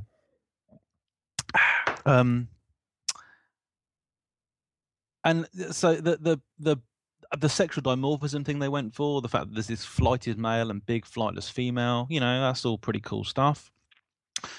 The whole, like, the biology of the weird relationship between Godzilla and Mutos. Apparently, a lot of this is explained there's a book, which I haven't seen. There's a book which is like the whole backstory. Not the making of Godzilla, and that explains some of their thoughts behind it. Apparently, it's like that. So this is, I think, Dr. Serizawa's character explains this in the movie, that the idea that Godzilla basically is a dinosaur, and we are shown like a real ye olde fashioned sort of 1960s dinosaur family tree. Like big old fat swamp living sauropods and stuff like that, tail dragon tyrannosaurs, and it's said that these beasts like thrived on radioactive energy or something, because back then the world was really young and everything was super radioactive compared to how it is now. Oh, okay, we're gonna have to let stuff like that go for a movie like this, because it's not going to work otherwise, I suppose. That's right. But, there's central conceits that you just have to let go. Yeah, that's right. Yeah, and then the idea is that the Mutos, and that stands for the massive unidentified terrestrial organism, Mutos. The Mutos, like, they parasitize or hunt Godzilla type creatures because they want the radioactive energy that the Godzillas have stored. But that means that Godzilla's like hate Mutos and destroy them, seek them out and destroy them on sight. Because it was kind of difficult to understand exactly why Godzilla was. So angry. Well, why was he going to? Is it San Francisco? Yeah, where the female Muto was. Yeah. Is it like he was going there because he knew that was a source of radioactive energy, or because he just like has some unstoppable desire to swim hundreds of kilometers and kill Mutos? I can't remember, but and then the whole life cycle. So the sexual dimorphism thing indicates that they are sexual organisms. They're going to reproduce sexually, but don't we see that before they've met up that she's already pregnant, because we see the eggs in her belly with the developing babies? Is that right? Can't remember the exact chronology of the film. And then there's the fact that the Mutos come out of basically giant chrysalises. What do they call them? They call them cysts or something, which is not the right term for a. I couldn't tell you what the correct technical definition of a cyst is, but I think it's like a dormant. Yeah, I think it's a dormant stage, isn't it? Rather than right. Yeah. Oh, reproductive stage. Yeah, because I was thinking if that was meant to be like a chrysalis, and they emerge from the chrysalis, does it mean that they've undergone a metamorphosis? In which case, but maybe that's not so. I don't know. I'll have to see what's in this book. But what I was going to say is that if there is a metamorphosis, and I've already said that that's hinted at by some of the other imagery in the film, that would be inconsistent with the fact that when we see the developing Mutos in the eggs, they are undergoing direct development, which means that they're turning into basically miniature versions of the adult. So that would seem to be, what's that word? Inconsistent with sorry, that would seem to be inconsistent with the fact that there's is there metamorphosis, in which case there's a larval phase, which is very different from the sexual adult phase, or that seems inconsistent with the direct development phase. However, having seen other people talk about this at great length, basically when it comes to non-tetrapods or non-vertebrates even, you can make up what you like because anything goes. It's like stupid animals. It's like, oh my God, there are animals that that switch between, there are like arthropods and worms, like nematodes and other things, various groups, where they're sexual during one phase of their life and they're parthenogenetically asexual at another stage. There's some that have a larval phase in one part of their life cycle and will produce direct developing young at another time. It's kind of any combination can work. So if you're prepared to take that on board, then what the Mutos do is actually okay. A female could be parthenogenetic, but could still pair up and mate with a male. So yes. But I thought they were brilliant, really brilliant creatures, the Mutos, and they were the stars of the film more than Godzilla was. And some of the scenes, the bit in the train, was it on Hawaii, where I can't remember exactly what happens. Is it the lights go out and then the lights come back on, and it's like, oh dear, we're heading towards a 30-meter tall giant animal that's walking towards us over the railway track. I thought that was a just awesome scene, really good, and filled me with the proper sense of dread that you would get if you're on a train and it's going towards the giant monsters. Yeah, this has really ruined my day. So yeah, I thought they were good. Back to the human angle on that story was also typically clumsy and rubbish. So Mr. Neck thicker than my head. Ford Brody. Yeah. Yeah, he's looking after some Japanese kid. Yeah. And then the train goes and he catches him and then you never see him again. The film was just full of rubbish like that. Hold on. You did see the kid get joined up with his parents. Okay, yeah, but so just injected for that scene. So clumsy, so bad. Sorry, I didn't mean to get too much into the human thing again. No, you say what you want. Yeah, well, I was gonna. Yeah, I found the structure of the film a bit confusing. right? I mean, not confusing as in I didn't really know what was happening. I just felt like it was all quite disjointed. Like, oh, now we're on a train, and now we're doing that, and now we're on another train, and blah, blah, blah, blah, blah, blah, blah, blah. And it didn't feel like it had a proper arc to me. The animals had an arc, but the human story seemed messy and confusing and uninteresting in a way. I didn't feel the drama of it, you know.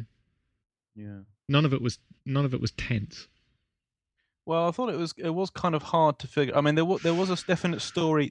This is again why the film should be called Meet the Mutos, because there was a clear story for the Mutos.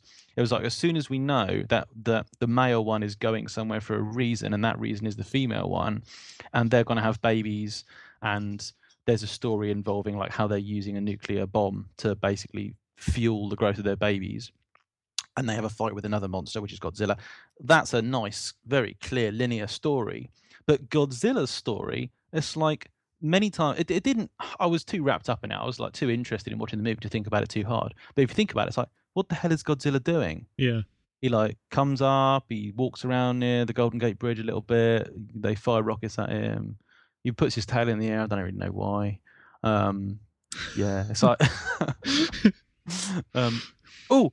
so, were you going to say anything else? Because I've just remembered the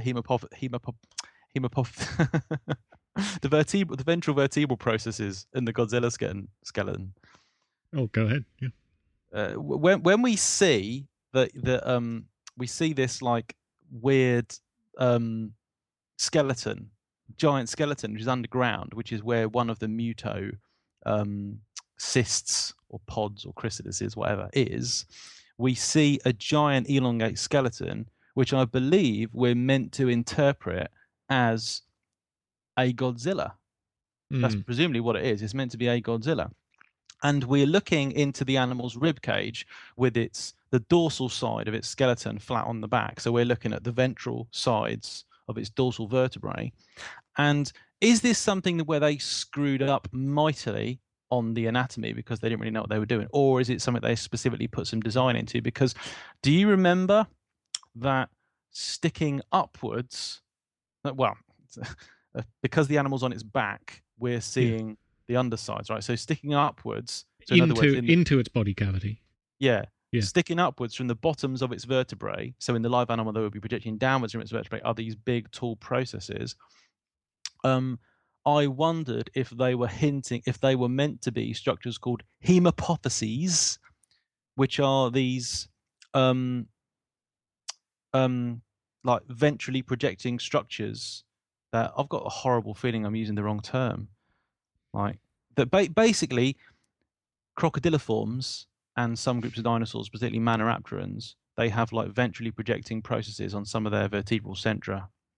And I wondered if they were trying to, like, if it was a reference to that, in which case it was maybe hinting at the idea. Godzilla looks really, in a way, he looks a bit like crocodilomorphish.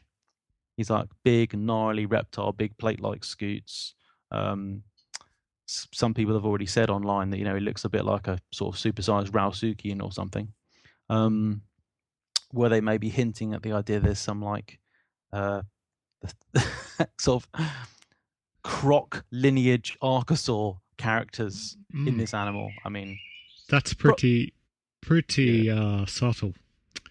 Yeah. Yes, I doubt it, but possibly, because the sorts of people that are designing these films, they're designing the things in these films. They often listeners to this very podcast, so it seems possible.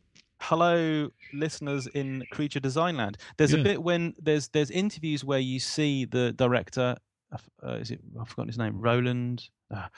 You see in the background like their files of collected reference stuff, and there's like a big file like 15 centimeters thick that's called like anatomical references or something. And I would love to know what was in that, because you can bet that they took a million images of like turtle skin and crocodile skin and lizards and stuff like that. But they must also have looked at things like dinosaurs and other fossil reptiles. The structures are hypopophyses. Yes. Hemipophyses, of course, are the so-called chevrons or whatever that descend downwards from tail vertebrae. But crocodiliforms have these things called hypophyses that project ventrally from the cervical vertebrae, and sometimes I think some of the first few dorsal vertebrae. And I wondered if they were going with elaborated versions of those in the Godzilla.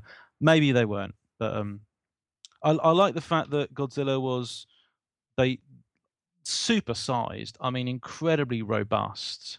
It wasn't that he was fat. I think he was just meant to be hugely, ridiculously muscular. And this explains why his head doesn't look that big, because his body's so like massively fat and thick. Mark Whitten addresses this in his article on the anatomy of Godzilla. And then there's the fact that he's got like stumpy sort of tortoise feet or sauropod feet. I thought that was a really intelligent design move.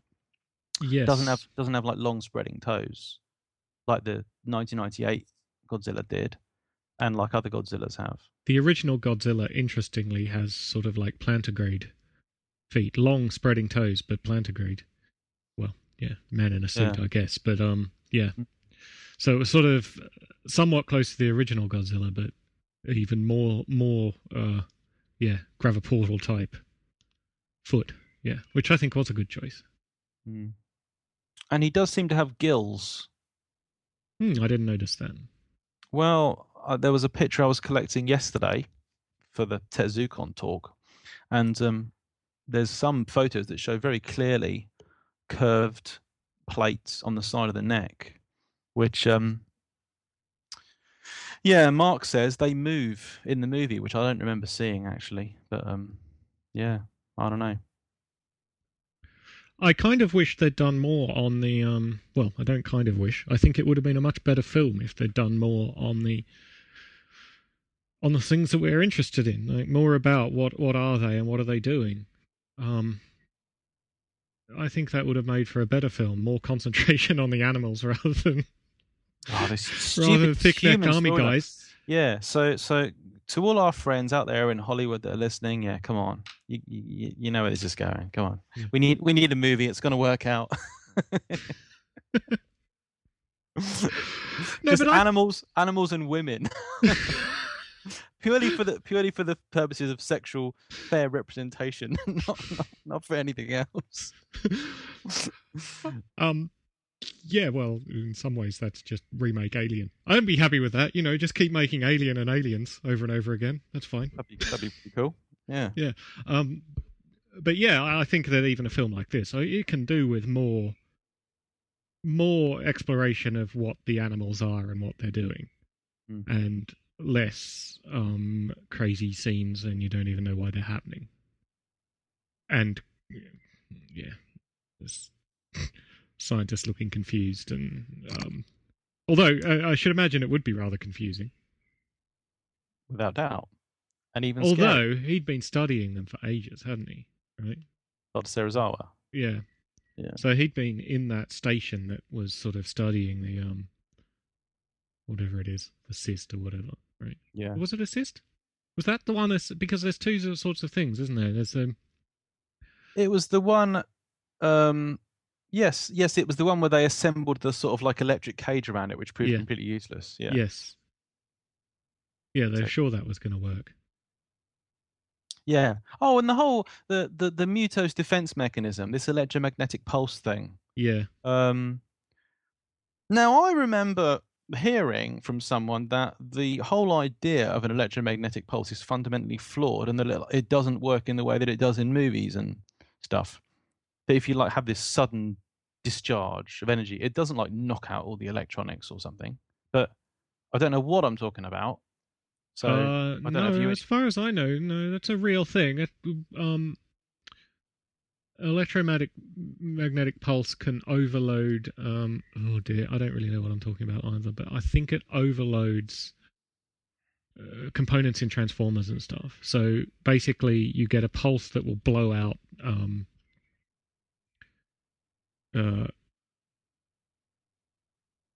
the large transformers and stuff that would be on the grid, right? Because they're designed to take to a certain amount, and if you give it a short, sharp pulse of something, it will knock it out. And this is a serious problem. It does happen. Nuclear blasts cause it. I do believe this is a thing that happens. But, and the reason, what I've heard is that, I mean, God, again, story. So they know these things can do it. They know this is their main defense mechanism. So what do? They keep flying helicopters and planes at them. Whereas they should have got wooden gliders.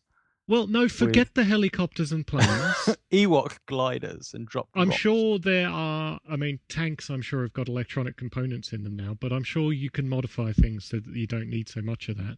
Also, things are, because this is a known weapon, military stuff is hardened against that, right? They do have defenses against EMP attacks. So perhaps they thought they were safe because they had these defenses, but the EMP was so strong it overwhelmed them. But still, that doesn't explain why they kept doing it, why they kept falling into this trap. What's the point of sending all these helicopters when you know when you've been hitting these animals with rockets and stuff, it doesn't do anything? They know that. Yeah. Yet they keep doing it. I mean, it just seems like a recipe for spending billions and billions of dollars and losing thousands of lives. What's the point? But don't people do that in war? Like Operation Human Shield. Well, no, they don't. I've seen Independence Day. They keep flying into exactly, Independence Day. No, in wars, they don't. There's generally some sort of... I mean, I'm sure people could dig up some examples of it, but in general, there's some sort of reasoning. It can be really quite, what's the word? Callous or just cold reasoning, but there's some sort of reasoning there, you know. So, for example, you know, Russian defense in World War II, which was famous for being extremely bloody. The reasoning was that it does make a difference. Yeah, sure, we will lose 3 guys for every one of theirs, but we can afford to do that for a little while, right? Whereas I'm struggling to think of an example where just obviously completely pointless things are engaged in for ages. On the Western Front during the Second World War, wasn't there like basically the plan was to just denude a huge area of Eastern Europe, Poland, of people, so there was like this sort of defenseless buffer zone. So part of the plan was just to kill as many people as possible. Or I don't know my military history at all. World War II, certainly this was part of the thing. Yeah, okay. So World War I might be the best example where, you know, it's sort of famous for these. I think movies have turned it into pointless attacks. You know, charging at machine guns and everyone just gets shot down and dead. Right. That's sort of the picture we've got of trench warfare. Yes, Blackadder goes forth. Isn't that what we did last time? Yeah. Exactly. And that's exactly why the enemy won't expect us to do it again. But that's not actually, you know, I've read a bit of World War I military history, and that's just not the case. Those attacks did sort of work. You could get into the other trench. You could break through their lines. But what would happen after that is things would tend to break down. It was difficult to communicate. It was difficult to keep up the plan. But the actual just running across no man's land and diving into the other guy's trench, incredibly bloody and awful thing to do, but it did achieve its objective, at least in the short term. So I would say that the way the military is engaging with the MUTOs and Godzilla seemed mainly designed to show us helicopters and planes falling out of the sky, not to show us what people might actually try. So why would the MUTOs have evolved a response that involves emitting a giant electromagnetic pulse anyway? Exactly. There's a long history of being attacked by helicopters.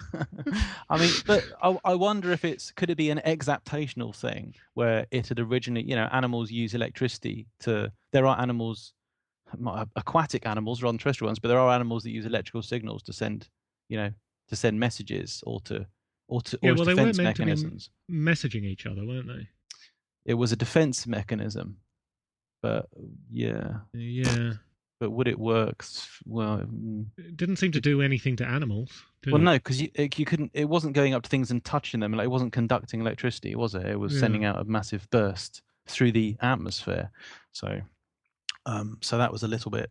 I mean, one explanation might be that they're aliens. Yeah. Did they specifically exclude that?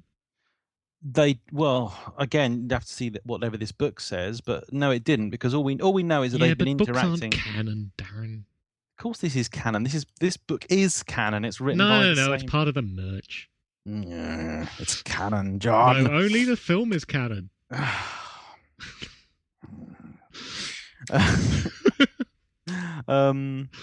We know that Godzillas and Mutos have been interacting for a long time. Is the general idea that their evolutionary histories are linked, but as to their origins, we don't know. But So, because maybe they come from a planet where this is a useful defense against some sorts of things. how would it be? But what use of being on another planet be? Because unless they've co-evolved, Yeah, they've co-evolved with something in a different. with something that environment. uses machinery and electricity. Yeah. With something that flies planes for Yeah. millions and millions. Yeah, of years. from a different galaxy long ago, far away. Oh yeah. Yeah. And the whole bit at the There's end. a crossover. Yeah, bit at the end. I knew what they were going to do with Godzilla. So Godzilla is, in quotes, dead. It's like, I know what they're doing. They're playing on that thing that reptiles are a little bit freaky and alien, and they look like they're dead, but actually, the snake you think is dead now, it's not. That's just what they look like when they're asleep. Yeah, I knew they were going to do that. But Yeah. important point. Godzilla is a giant, unstoppable, enormous thing that's literally like knocking over buildings and stuff. And he gets up, and everyone's like, "Yay, it's okay!" Wouldn't they be going, kill it now?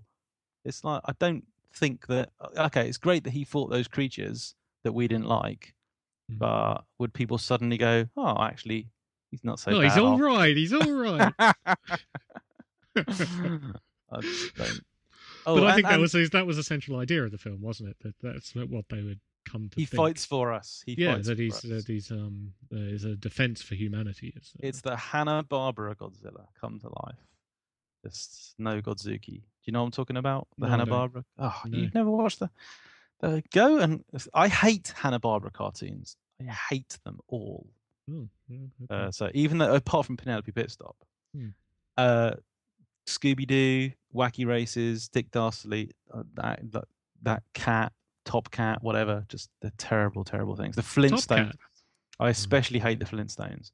But but Godzilla, Hanna-Barbera did a Godzilla cartoon series, and there's a bunch of like people that go around on a ship rather. I don't know why. I don't know what they do. They're just like going around the world having fun or something. I don't know. They're sort of, maybe they're meant to be scientists, but some of them are like hip young kids. And it's like, there's like a little boy called Danny who wears a cap, and there's a guy with a massive afro who wears sunglasses or something. It's like, it just doesn't really fit. But whenever there's a monster comes along, a terrible, terrible, unstoppable monster, and they got this little box with a red button on it, and they press the red button, and Godzilla comes out of the sea and fights the monster for them. And it's just brilliant. And a lot of the creatures in this Hanna-Barbera series are really good. And in fact, I was half seriously considering the idea at one point that the Mutos might actually be based on... my phone! Hold on, we have to stop recording. Sorry, I've got to take this. Remember what I was saying? Yeah, hi. Well, yeah, but I'm in the middle of podcasting. I haven't listened to it. I haven't looked at it. Yeah, that's good. Get that. Excellent. See you soon. Love you. Bye. Bye. Did you hear any of that? Father's Day.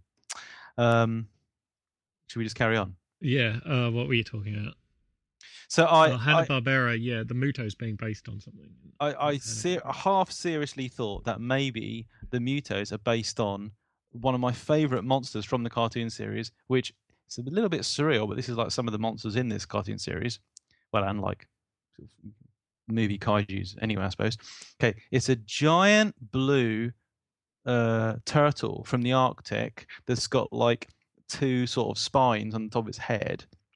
and it absorbs magnetic energy from metals and becomes larger over time, until by the end it's so big that like Godzilla is like nearly sucked into its mouth, because it's Godzilla's that big compared to it. All of you out there listening, Yeah. will appreciate it. And it's it's a really cool monster. The giant magnetic metal eating Arctic turtle monster. And I don't know, just the shape of its face reminded me a little bit of the Mutos. But That does sound. I didn't realize this is all quite an interesting thing, because a lot of the stuff is pre-shadowed by this, or indeed I wonder whether they were inspired by that. Oh. Godzilla is the goodie, and there's a giant metal-eating thing. Yeah. That gets more powerful, and presumably this was part of the story. It gets powerful by trying to fight it. Yeah. So that's what was happening in this one as well. You don't use nuclear weapons, you'll just make it stronger. There's no nuclear weapons in it, given that it's like a kids' cartoon. But so it was on in 1978 and 1979. The episodes.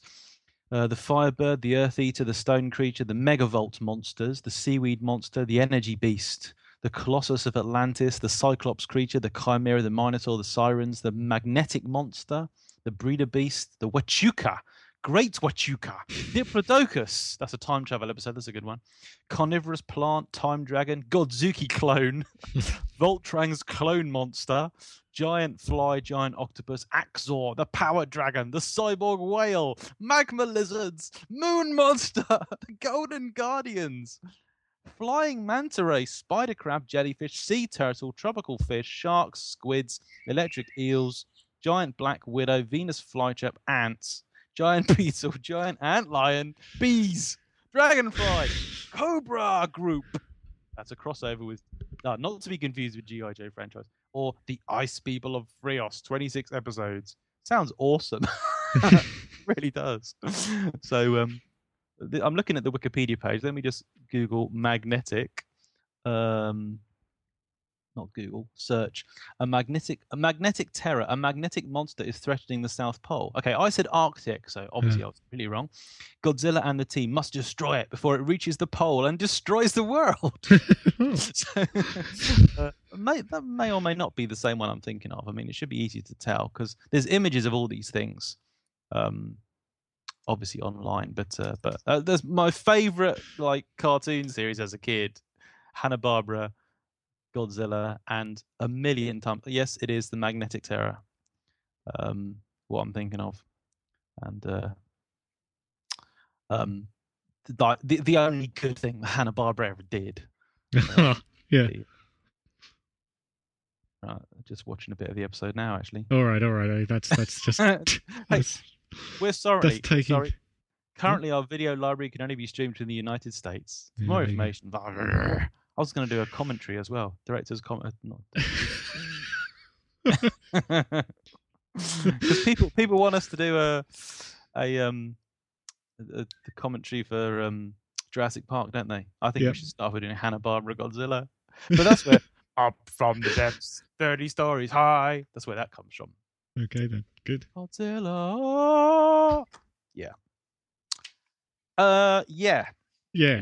So with that wonderful little sidetrack, I thought that was pretty good. Yeah.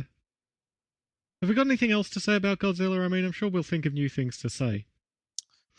I've said all the stuff I wanted to. I mean, basically, for me, it was like talk about the craptitude with the people, the Mutos, and then a few. There was also like the whole allegorical thing regarding Godzilla itself, but obviously, I think we covered that substantially with our discussion of the 1954 Honda movie. Because I read an article online.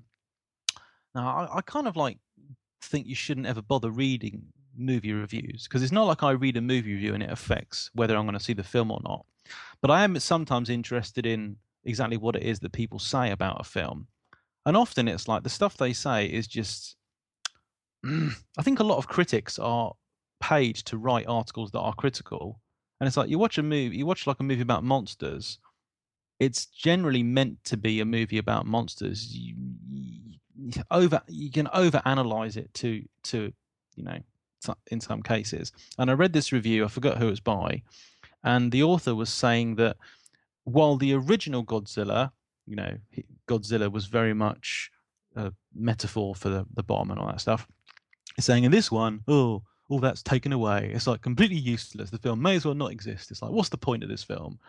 And it's like, but are you sure that Godzilla was meant?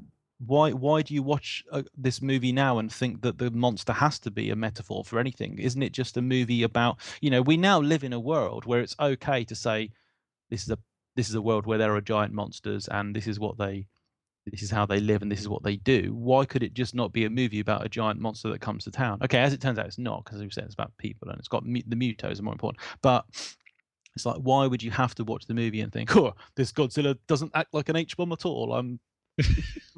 I'll just give this film 1 star out of 5. Yes, I agree with that. Although I think what makes the original film quite powerful is because of those connections to real events. Without doubt. And I think that the newest Godzilla, and this is why I rate it probably worse than the 1998 one, is that it's pretentious without having it's all talk, no trousers. It's got nothing, and yet they did their whole big quoting Oppenheimer and all that sort of stuff beforehand, and then it just turns out to be like a silly monster romp. Yeah, you set yourself up for being reviewed as a serious film, and then you didn't deliver. You delivered a monster romp, a pretentious monster romp, but a monster romp. Yeah, so that initial Streisanded trailer, the one with the Oppenheimer voiceover and the scenes of destruction, I think we were definitely cheated because that's one of those trailers which is in itself a movie and it's misleading as to the content of the film. So none of that stuff, the scenes in that original leaked trailer or whatever it was, were not in the film. And you remember that we see some giant downed creature, which is not Godzilla, a sort of reptile-like animal. Well, obviously that wasn't in the film. So thanks to that, people are going away thinking that, there's going to be several different kinds of monsters in the movie. And then when the proper trailers come out, people are saying, we see a thing that's definitely Mothra, we see a thing that's definitely Rodan, we see something that's Anguirus. No, there's just fleeting glimpses of what the same two creatures, Godzilla and Mutos. Yeah. So that first trailer was cheeky. Yes, but also, as I say, I think it set up the tone of the film different. It set itself up to be reviewed as a different film than it was. And I'm not surprised that people say things like this. If the trailers were more monster rompy type trailers, then I think, yeah. Well, this does bug me. I mean, the fact that you can understand in a trailer they don't want to reveal the key reveals of the film, but the fact that they make scenes especially for trailers or edits the trailer such that the trailer in itself is a movie and gives you a completely different storyline. There's lots of examples I can think of. One that always comes to the front of my mind is the trailer for Star Wars Episode 2 Attack of the Cloonies, where it starts off, it's called Attack of the Clones, so you're meant to think that it's about clones attacking, right? Yeah. And the film is actually about the fact that the clones are used as an army to defeat the evil separatist army, which is composed of the droids. But the trailer starts with a character. Is that what it's about? I don't even remember. The plots are so confusing. Anyway, go ahead. Yeah, that is what it's about. Don't get me started on Star Wars. But it starts off with a character, Lars. What's his name? Baru. No, whatever. It starts off with someone saying, "They attacked at dawn. We had no warning," and then immediately goes into Star Warsy stuff. So you're supposed to think that's someone talking about an attack of the clones. No, that's a bit halfway through the film, which is about how Shmi Skywalker gets taken off by sand people. It's like some minor little thing in the story about how Anakin's got to go and save his mum from the sand people. It's nothing to do with the clones, but from the trailer, it's like it's kind of like abusing the little Yeah. sound bites they can put in the trailer. Yeah. And I kind of feel the same way about Godzilla. So the longer Godzilla trailers, there are bits when they just like flashes, like seconds of Godzilla, like the bit where his tail flails over the top of the Chinese lanterns, and the bit where he like bellows in the direction of the closing doors of the shelter. It's like those bits weren't used in the same movie as they were in the trailer. And in fact, the bit when we see Godzilla like bellowing and coming towards the closing doors of the shelter, that bit isn't in the movie, because in that bit when you do see the doors closing in the shelter, that's when he's fighting the male Muto.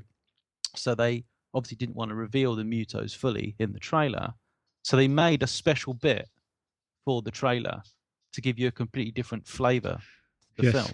It's false advertising in a way. Yeah, false advertising. I think it is, but often I find funny is that they'd be better off just making the film that was the trailer, right? Yeah, just fill in those scenes in between, and you're done. Often they end up with a worse film. It's very interesting how trailers have changed over the years. I said I watched the Alien quadrilogy. Well, obviously that's got all of the original trailers from Alien and Aliens. And there's many other films. Not talking about films from a long time ago. Films from the early 80s or the 70s or whatever. And it's like the trailer's just a million miles away from the way they do them now.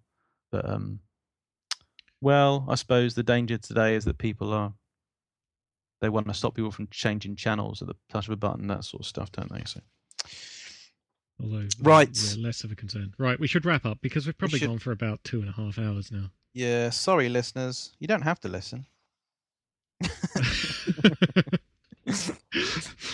Actually, I think the biggest problem we might have is that there's a size limit on the on the audio file uploads. Oh, that problem does still happen, because I was listening to episode 26 and it just like stopped and said audio stream cannot be accessed. So it's not just affecting the older ones. It said something though, did it? It always said audio does. Stream can't be accessed. Oh, it always does. It's always done that. Yeah, it says audio stream doesn't say that to me. Okay, just stops playing. Mm-hmm. Okay, so TetZooCon, everything's still. So we hope you enjoyed our few words about Godzilla. Yeah. And yeah, TetZooCon. Come to TetZooCon. Book your tickets now. Yeah. Where should they go online? Tetzoo.com/convention. And to listen to this podcast, they go to Tetzoo.com. Okay. I'm on Twitter. I tweet at Dawn.